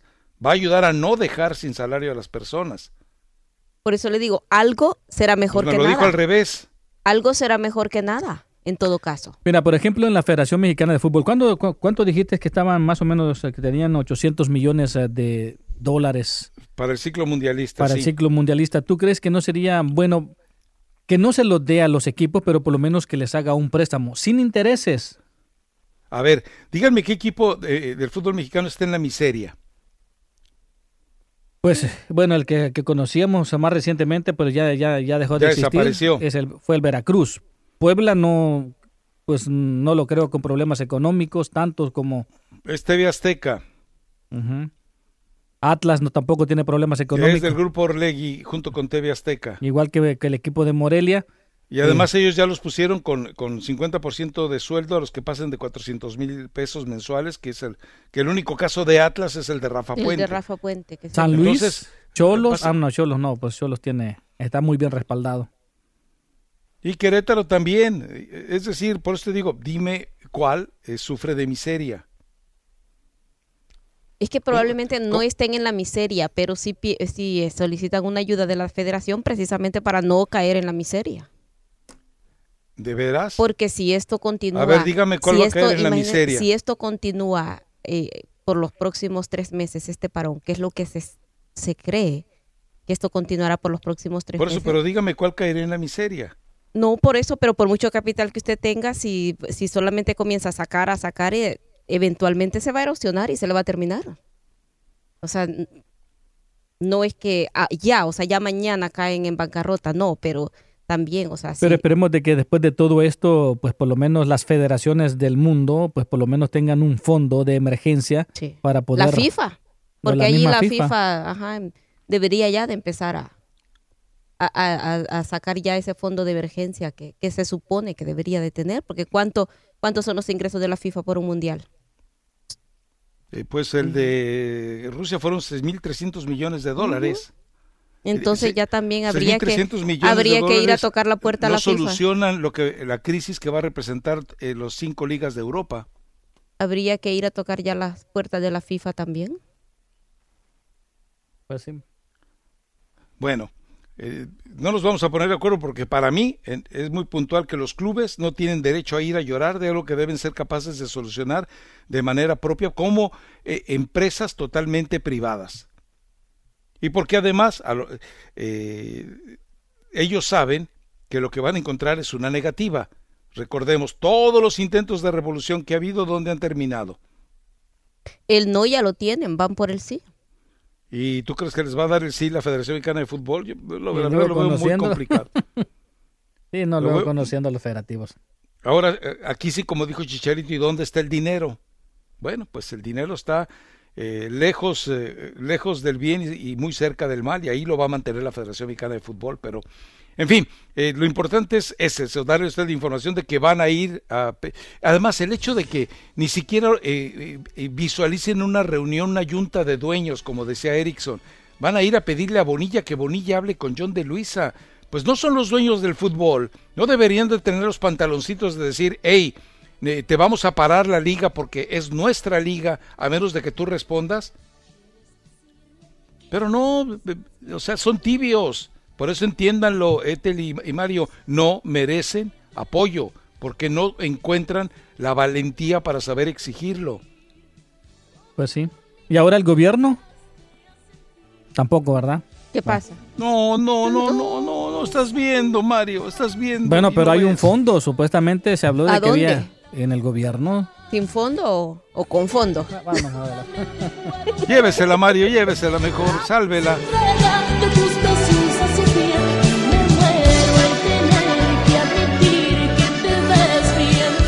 Bien, mis amigos, y también es el momento de hablar del tema de migración.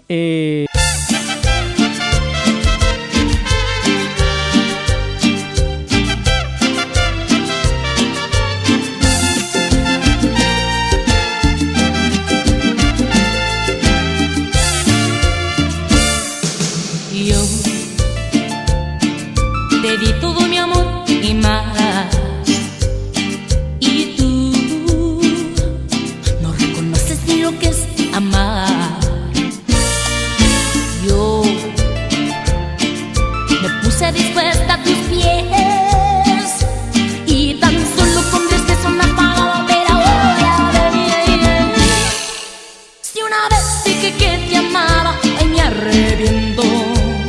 Regresamos a Mi Raza, Tu Liga Radio. Bueno, vamos a llamadas y vamos a mensajes de voz. Elija a Mario Amaya. Pues vamos con Freddy. Venga, Freddy. Rafa, buenos días. Dale, Rafita, tú le hiciste el día al pobre Mario Amaya. Qué barbaridad, Rafa. ¿Por qué, Freddy? No, ¿cómo está eso? Que le dijiste a la pobre Tel que me lo fregara al pobre Amaya, pero me lo dijiste con unas palabras muy obscenas, ¿ok? A ver, la pupusa no tiene nada de obsceno. La pupusa es un homenaje a la gastronomía mundial. Para nosotros los salvadoreños es una... Pues que es que se lo dijiste a una mujer, pues ese fue el problema, Rafa Ramos, no fue otra cosa, eso fue el problema. Exacto. Porque lo dijiste, que le dijiste, te agarra la pupusaza al Mario Amaya, y aquel ni corto ni perezoso dijo que sí. Él sabía lo que estaba exponiéndose. Pero no. De dentro de mi ingenuidad e inocencia, dentro de mi candor, yo imaginaba que iba a ir por 2 o 3 pupusas del oroco y se las iba a aventar en el rostro. Eso es lo que yo me imaginé. No vende, mira, Rafa, entiende, no venden pupusas en el Costco. Ah, ok. Tu inocencia, no, Rafa Ramos, tu inocencia, pues.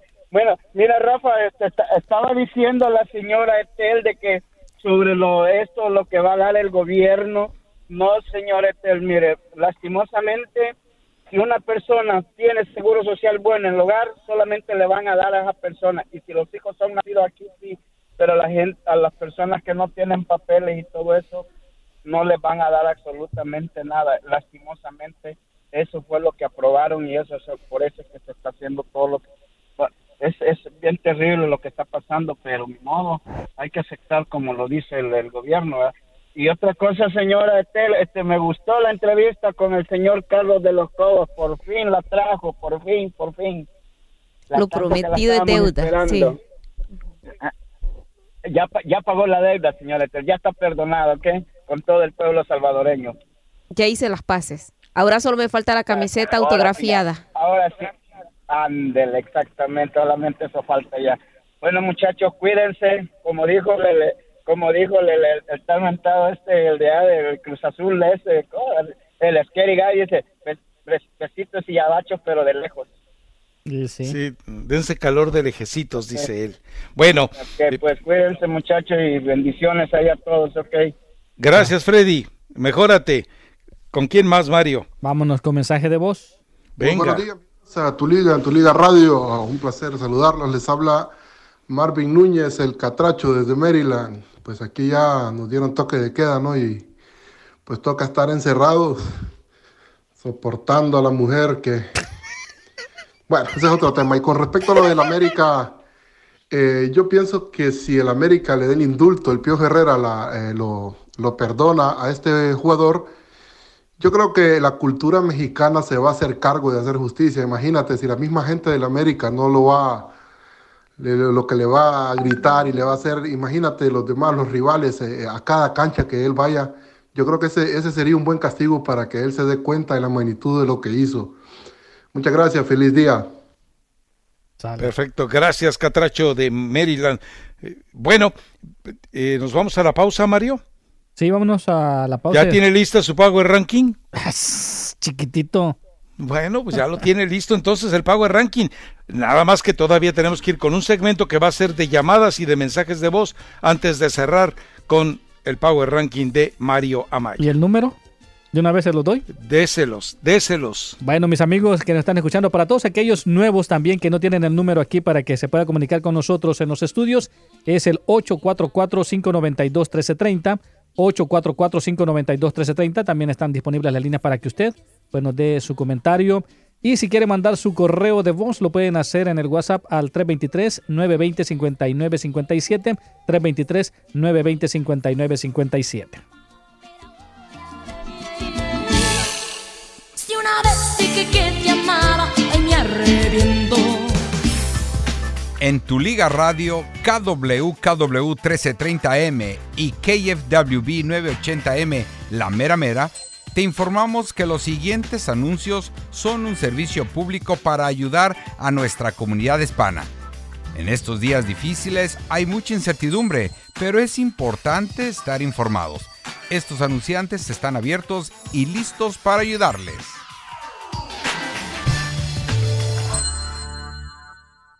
En estos tiempos, debido al coronavirus, mucha gente perdió su trabajo, pero existe el beneficio de la bancarrota. Llame al abogado Jaime Cuevas para una consulta gratis y por teléfono. 1-888-481-9853. 1-888-481-9853. El borrón y cuenta nueva para los dueños de casa es vivir mejor y pagar menos. Incluso las personas retiradas descansar del pago de la hipoteca por el resto de su vida. Y ya cuando falten, la casa será para sus herederos. 34 años de integridad en el mismo lugar y con el 626-961-8888. ¿Tiene Medicare y todavía le cobran por sus medicamentos para la diabetes? Llame a MedOption y pregunte por los programas de necesidades especiales. 1-888-431-6565. 1-888-431-6565. Tu Liga Radio, KWKW 1330M y KFWB 980M La Mera Mera agradecen a las compañías antes mencionadas que permanecen abiertas para ayudar a nuestros oyentes. Gracias por su atención. Tu Liga Radio 1330M mantiene el compromiso de informar lo más reciente de la emergencia mundial. Sigue en sintonía de Tu Liga Radio 1330 porque a lo largo de su programación se informará de las últimas noticias de la Liga MX, las ligas del mundo y de cuándo se reanudarán sus calendarios de partidos. Tu Liga Radio 1330M informa. La Organización Mundial de la Salud informó que ya asciende a 800,000 casos por coronavirus en el planeta. Dice que la pandemia del nuevo coronavirus, originado en la ciudad de Wuhan, en la provincia de Hubei, en el centro de China, ha superado ya los 800,000 contagiados y ha causado la muerte de más de 38,000 personas en todo el mundo. Esto fue el último balance que dio la Universidad Johns Hopkins. En total dice que ya se contabilizan 800,400 casos a nivel mundial. Así que la situación está muy complicada. 178 países ya lo sufren y dicen que proyectan que en estas semanas hayan 164,000 nuevos casos, así como muertes, se pueda disparar la cifra de muertos. Acuérdese de lo que le estamos diciendo nosotros acá, lo que le hemos dicho desde un principio. Nosotros somos el primer frente de ataque a esta pandemia mundial. Recuerde hacer los 5. Las manos, láveselas frecuentemente. El codo, número 2. Si va a toser, no se cubra la boca con la mano, sino que hágalo con el dorso interior del brazo. La cara no se la toque, por favor, por ningún motivo. Nada de introducir los dedos en la nariz, en la boca, en los ojos, porque esto es muy contraproducente para que haya un contagio. En las 4, los pies. 6 pies de distancia, el distanciamiento social que tanto han practicado países como Corea del Sur, como otras naciones que se libraron de esta pandemia, fue precisamente porque el distanciamiento social se convirtió en una obligación en esas naciones. Y 5, si se siente enfermo, quédese en su casa. Ahora regresamos a Tu Liga en Tu Liga Radio. Y tú no reconoces ni lo que es amar. Yo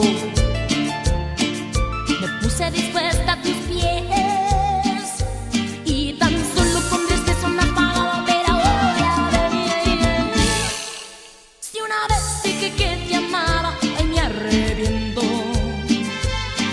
Si una vez dije que te amaba, no sé lo que pensé, estaba loca. Si una vez dije que te amaba y que por ti... Continuamos con Selena en cada una de los segmentos de Mi Raza Tu Liga Radio. El homenaje que quiere hacerle Ethel Colato le llama a ella la reina del Tex-Mex. ¿Cómo andamos de llamadas, Mario? ¿Cómo andamos de mensajes de voz? Pues vámonos rápidamente con Noé. Venga, Noé, dele. Hey, ¿cómo están? ¿Cómo están? Bien, Noé, adelante. Buenos días. Bueno, un comentario, y a mí me pasó personalmente sobre lo de Renato Ibarra. Yo creo que para juzgar a Renato deberíamos estar presentes ahí. A mí me pasó aquí en Corte de Los Ángeles. Mi ex esposa me demandó por violencia doméstica, que le había pegado, nunca le pegué. Y en la corte te date culpable, acepta este cargo, acéptalo. Duré 2 años y gané el caso. El juez me dijo, demándala. Los hijos de ella, que son mis hijastros, testificaron en contra de ella. O sea que es muy difícil eso, solamente que estés en el caso, juzgarlo a él. La esposa de Renato, si no se sintiera ella, ¿por qué aceptó el dinero? A ver, a él te le digo, si te pega tu esposo, tu marido, ¿aceptabas dinero? Ahora, como mujer te lo pregunto. No. Yo digo que no. Algo está mal ahí también, y estamos juzgándolo un poco mal. Sí, pues recuerda también de que el papá salió a vender la exclusiva. Por eso te digo, yo creo que lo estamos juzgando a él, no estamos ahí, pero cualquier mujer no tiene derecho. Yo tengo hijas también, pero la mujer, últimamente aquí, si te fijas en casos, Mario o Rafa, la mujer ya en las cortes ya no le creen tanto como antes le creían. Hace 25 años tuve ese problema yo, o 30 años, ya no le creen tanto en cortes. Antes sí, la mujer hablaba, si es culpable le pegó. No, a ver, vamos a ver por qué, a ver quién está y todo. Digo, mis hijos testificaron en contra de su mamá y perdió. Y las autoridades han implementado ahora un tercer interrogatorio, hasta un tercer interrogatorio para definir si no se está mintiendo, si no se entra en contradicciones. Y de verdad que le digo, como dicen los pleitos de pareja, solamente ellos saben lo que sucede, cada uno sabe lo que pasa tras las paredes de su hogar, pero es muy lamentable, tanto la violencia de género es lamentable, como también los casos cuando se ha abusado de la protección que se da para incriminar, y no es válido de ningún ser humano, o sea, incriminar falsamente a alguien. Y por eso le digo, o sea, aquí son las autoridades las que tienen que hacer las investigaciones correspondientes. Fallan. A mí me decían, yo duré como con 3, 4 abogados, me cambiaron en la corte porque tenía abogado defensor público y todos me decían, date culpable. Hasta que me tocó alguien y me dice, ¿le pegaste? No. ¿Por qué? Entonces, ¿por qué quieren que te des culpable? Dice, yo no sé, yo nunca le pegué. Y gané el caso, gracias a Dios. Sí, le digo porque a mí me tocó verlo. Yo trabajé en El Salvador, en la Fiscalía de El Salvador, justamente en el Departamento de Protección al Niño y a la Mujer. Chale. Y a mí me tocaba ver estos casos, así, en el que los hombres decían que se trataba de una venganza por parte de la mujer. Y por último, para acabar, ¿qué entrenador tienen ustedes en El Salvador? Y no sé por qué en México, Rafa lo conoce bien a de los Cobos, no sé por qué en México no ha tenido éxito. Pero tienen un entrenador bien sincero. Es una de las grandes virtudes de Carlos de los Cobos. Y por eso es que él regresó a El Salvador. Por sincero, dijo Rafa que no. Por ser honesto, no está en México. Pero sí lo creo, sí lo creo. Gracias, y hay que seguir encerrados. Gracias. Hecho. Gracias. Vamos con mensaje de voz. Venga, Mario, pégale. Buenos días, saludos desde Los Ángeles. Bueno, con respecto al tema de Renato Ibarra, creo que va a terminar en el equipo otra vez. Y esto que está pasando, todo esto del parón, creo que le va a beneficiar porque pues a la gente se le olvida rápido lo que pasó. Y Rafita, yo sé que tu amor platónico por Miguel Herrera te gana, pero acuérdate las declaraciones que hizo cuando lo de Jiménez.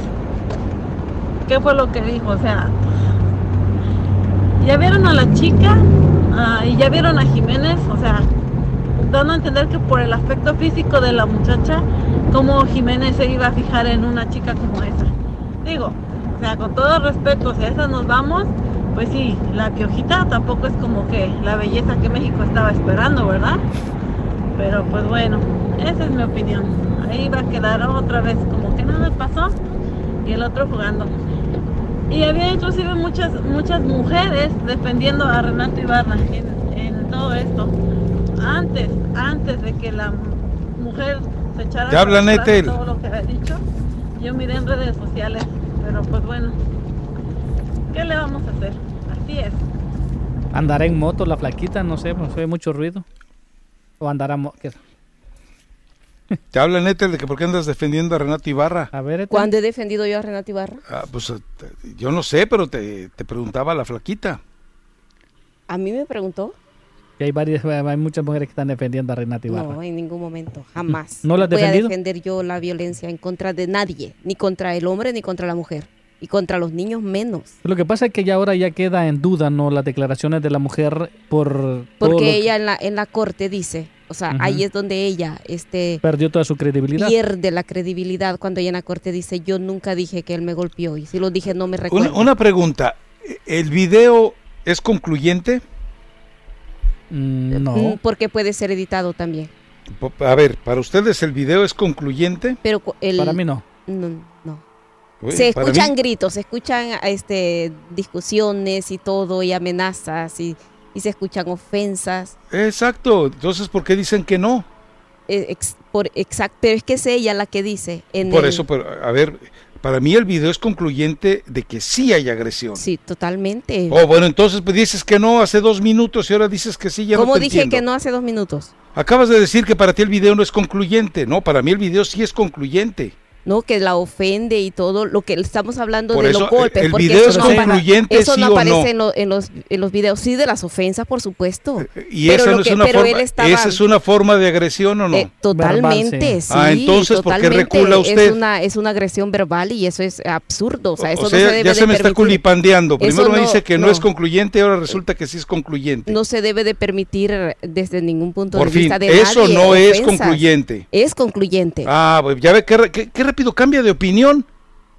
Pero, o sea, estamos hablando de que el video es concluyente en el sentido de la ofensa, los gritos y las agresiones y desde ningún punto de vista se acepta ninguna agresión de ningún tipo. Entonces, lo que estamos hablando es ella cuando se habla del intento de feminicidio.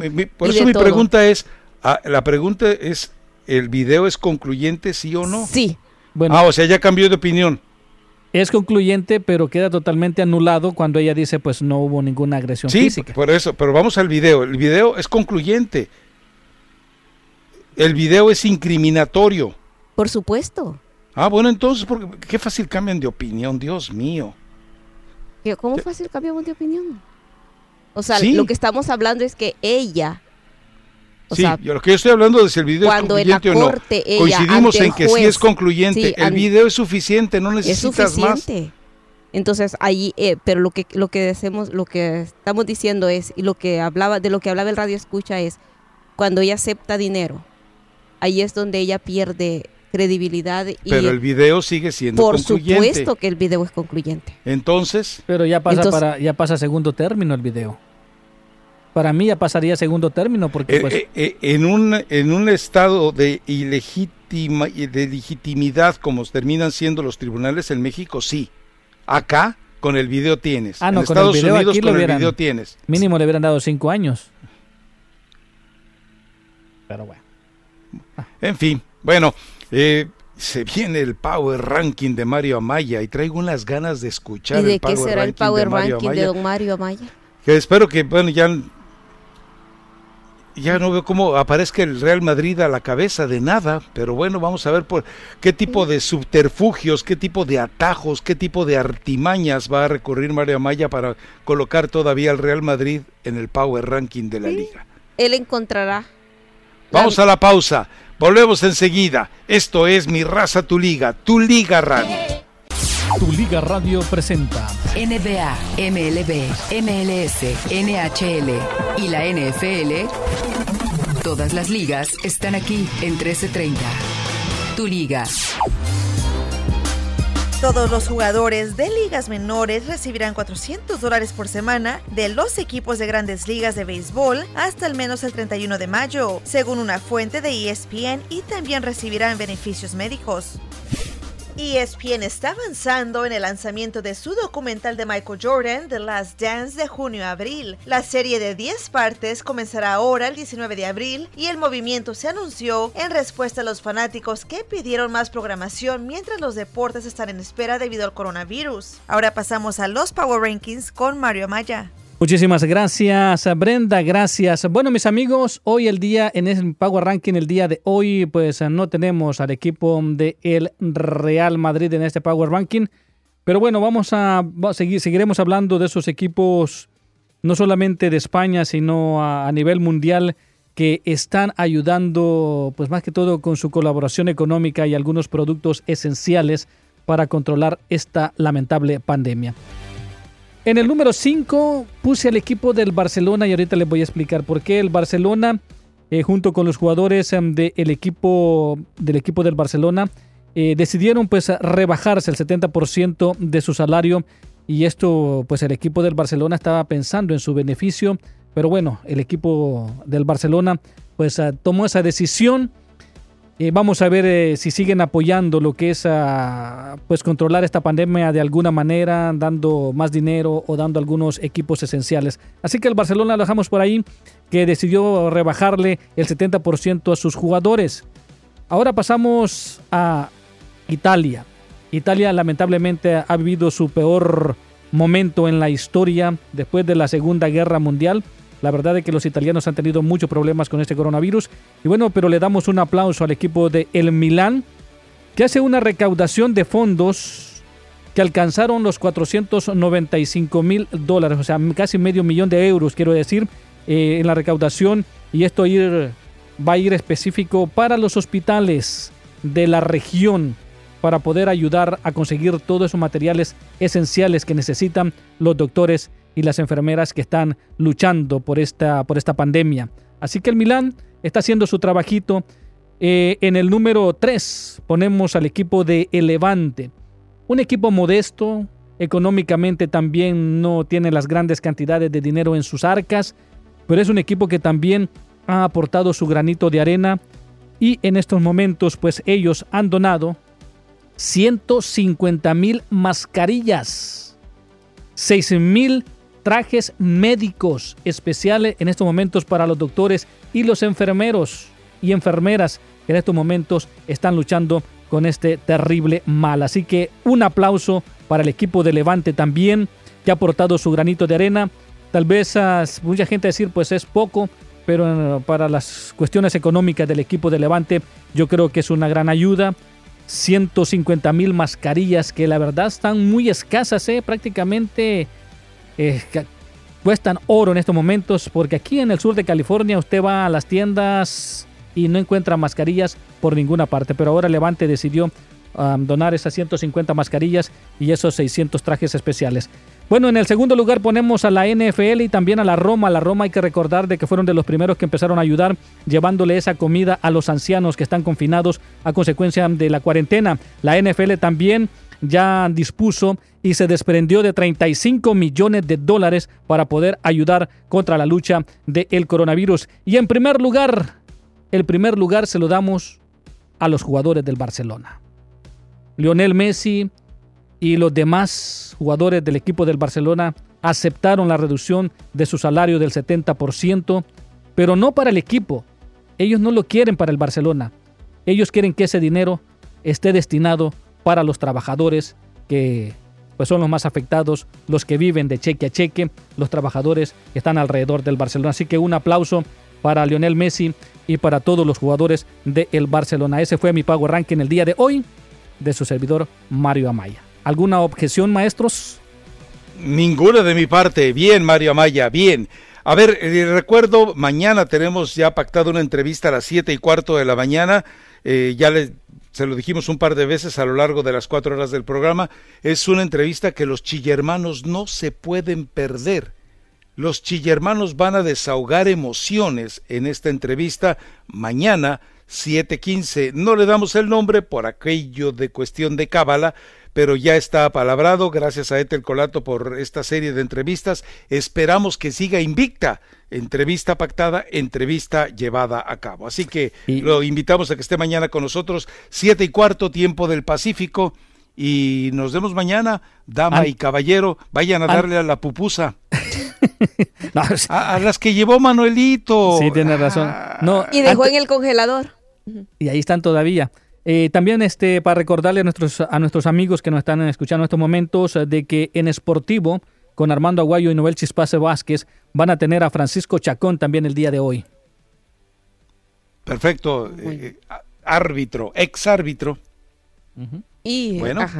Y además de la de mañana, una gran entrevista para mañana, tal como todas las que hemos tenido hoy. Tiene razón, o sea, estamos invictos, pero también estamos cocinando un bombazo. Bueno, vámonos a comernos la pupusa. Vámonos. Vayan pues.